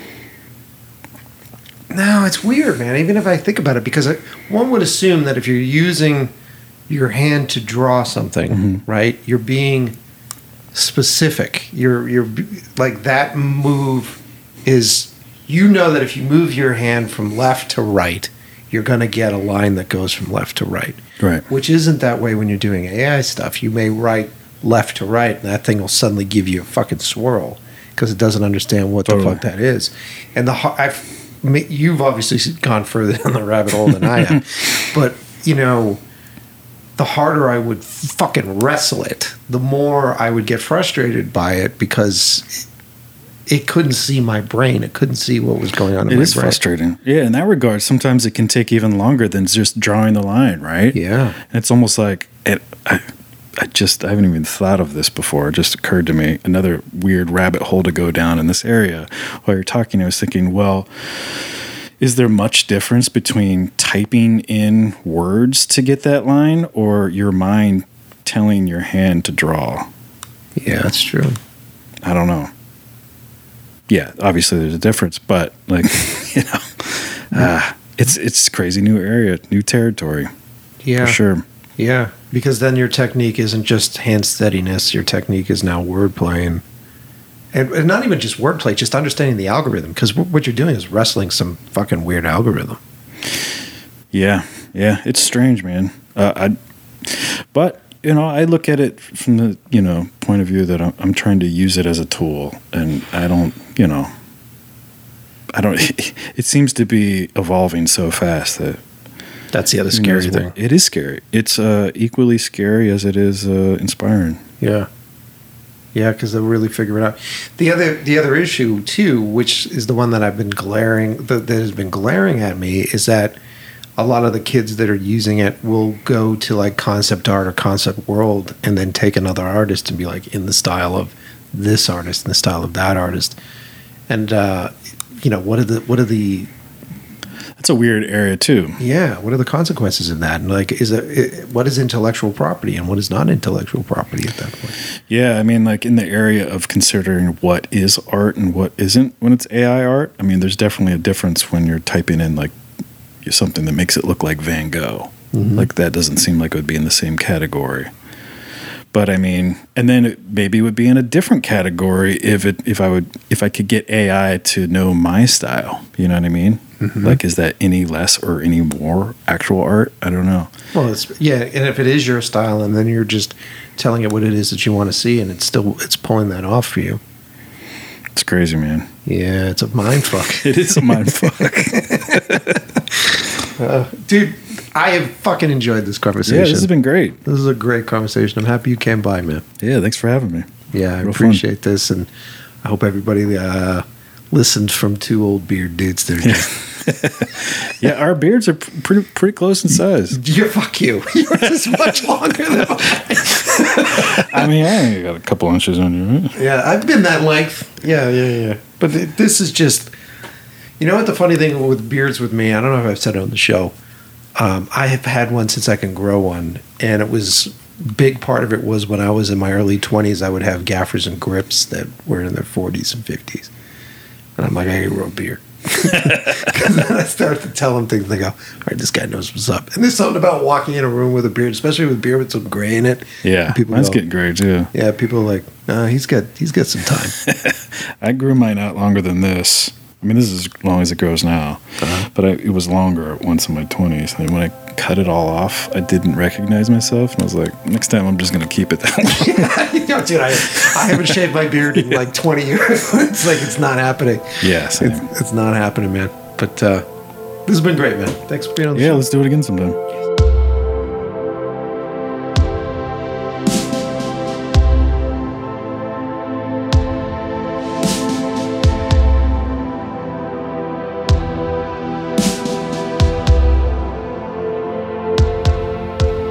All right, there it is. Today's episode in the can. I love it when guests come into the space. I fucking do, man. I form such a stronger bond with the guests as we sort of sit and chew on pretzels and stare into each other's eyes. And Will and I really got along. Could you hear it in the show? Because I felt it. And it's so wild when you meet a kindred spirit. You meet someone that is suffering the same way that you're suffering, creatively, emotionally. And there just is a moment. There was a moment when we were talking where like he looked at me and I looked at him and he went like, we're doing the same fucking thing, man. We're doing the same fucking thing. And I wasn't kidding when I said during the interview, it's hard for dudes to do that. It's hard for dudes to open up and be vulnerable, emotionally vulnerable with each other. And we're all supposed to do that now.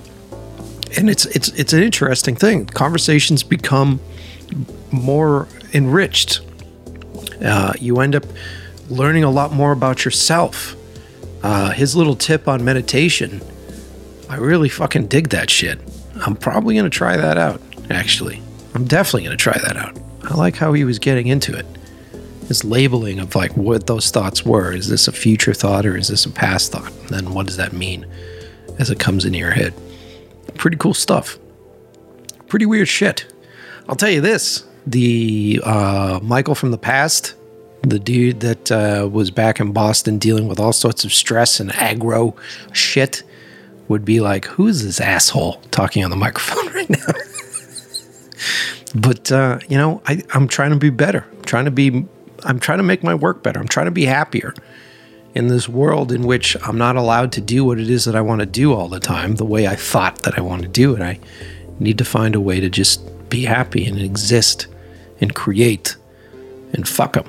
It'll come to me in one way or another. People will show up and ask to see my work as long as I'm happy doing it. And I don't want to be, angry all the time, because I just found like I was frustrated consistently. So I like this dude a lot. I felt the same way when Jonathan, Big Black Delta, and I hang out. I feel like the three of us should all get together. That would be a fun hangout. But what did you guys think? And what's going on with you? What's new? Have you guys seen anything?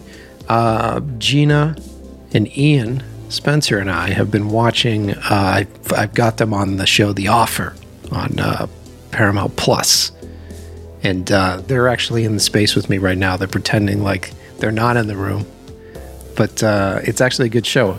Grab that microphone. Turn that microphone around. What do you think of the show? We're obsessed with it. My name is Ian Spencer, and it's a good show. Hi, I'm Gina, and I just can't look away from Miles Teller. You guys haven't seen The Godfather yet. Are you excited to see The Godfather? I'm extremely excited. I've seen it. I just don't remember it. Yeah. Having as much of an influence as the show is making me feel as though it will. Okay, for those of you who don't know, if I didn't say it already, The Offer is a show, and a narrative show about Ruddy, the producer of The Godfather. And he talks, the show goes into detail on, it's pretty true to life, on how the mob was involved, how they had to deal with the mafia, and all the steps involved with the studios and everything else to get Godfather made. And the characters are fantastic. The actors are fantastic. I think one of the best parts of the show is the voices for me. I love the voices that all these actors have given these characters. It's a really fun fucking show.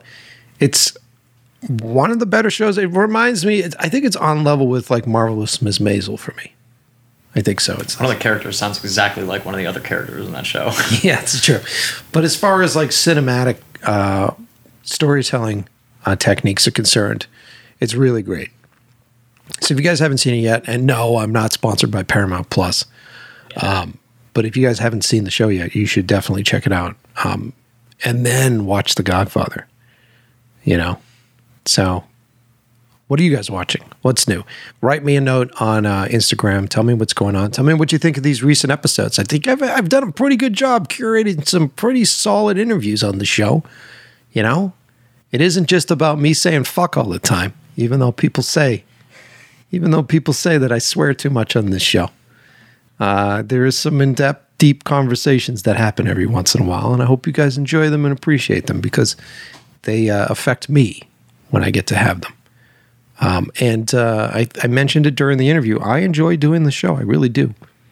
I really like the stuff that we find and discover together, you and me, as we hang out with these people that bring something interesting into our lives. So that's it, man. Thanks for listening. And as always, I will see you next Tuesday.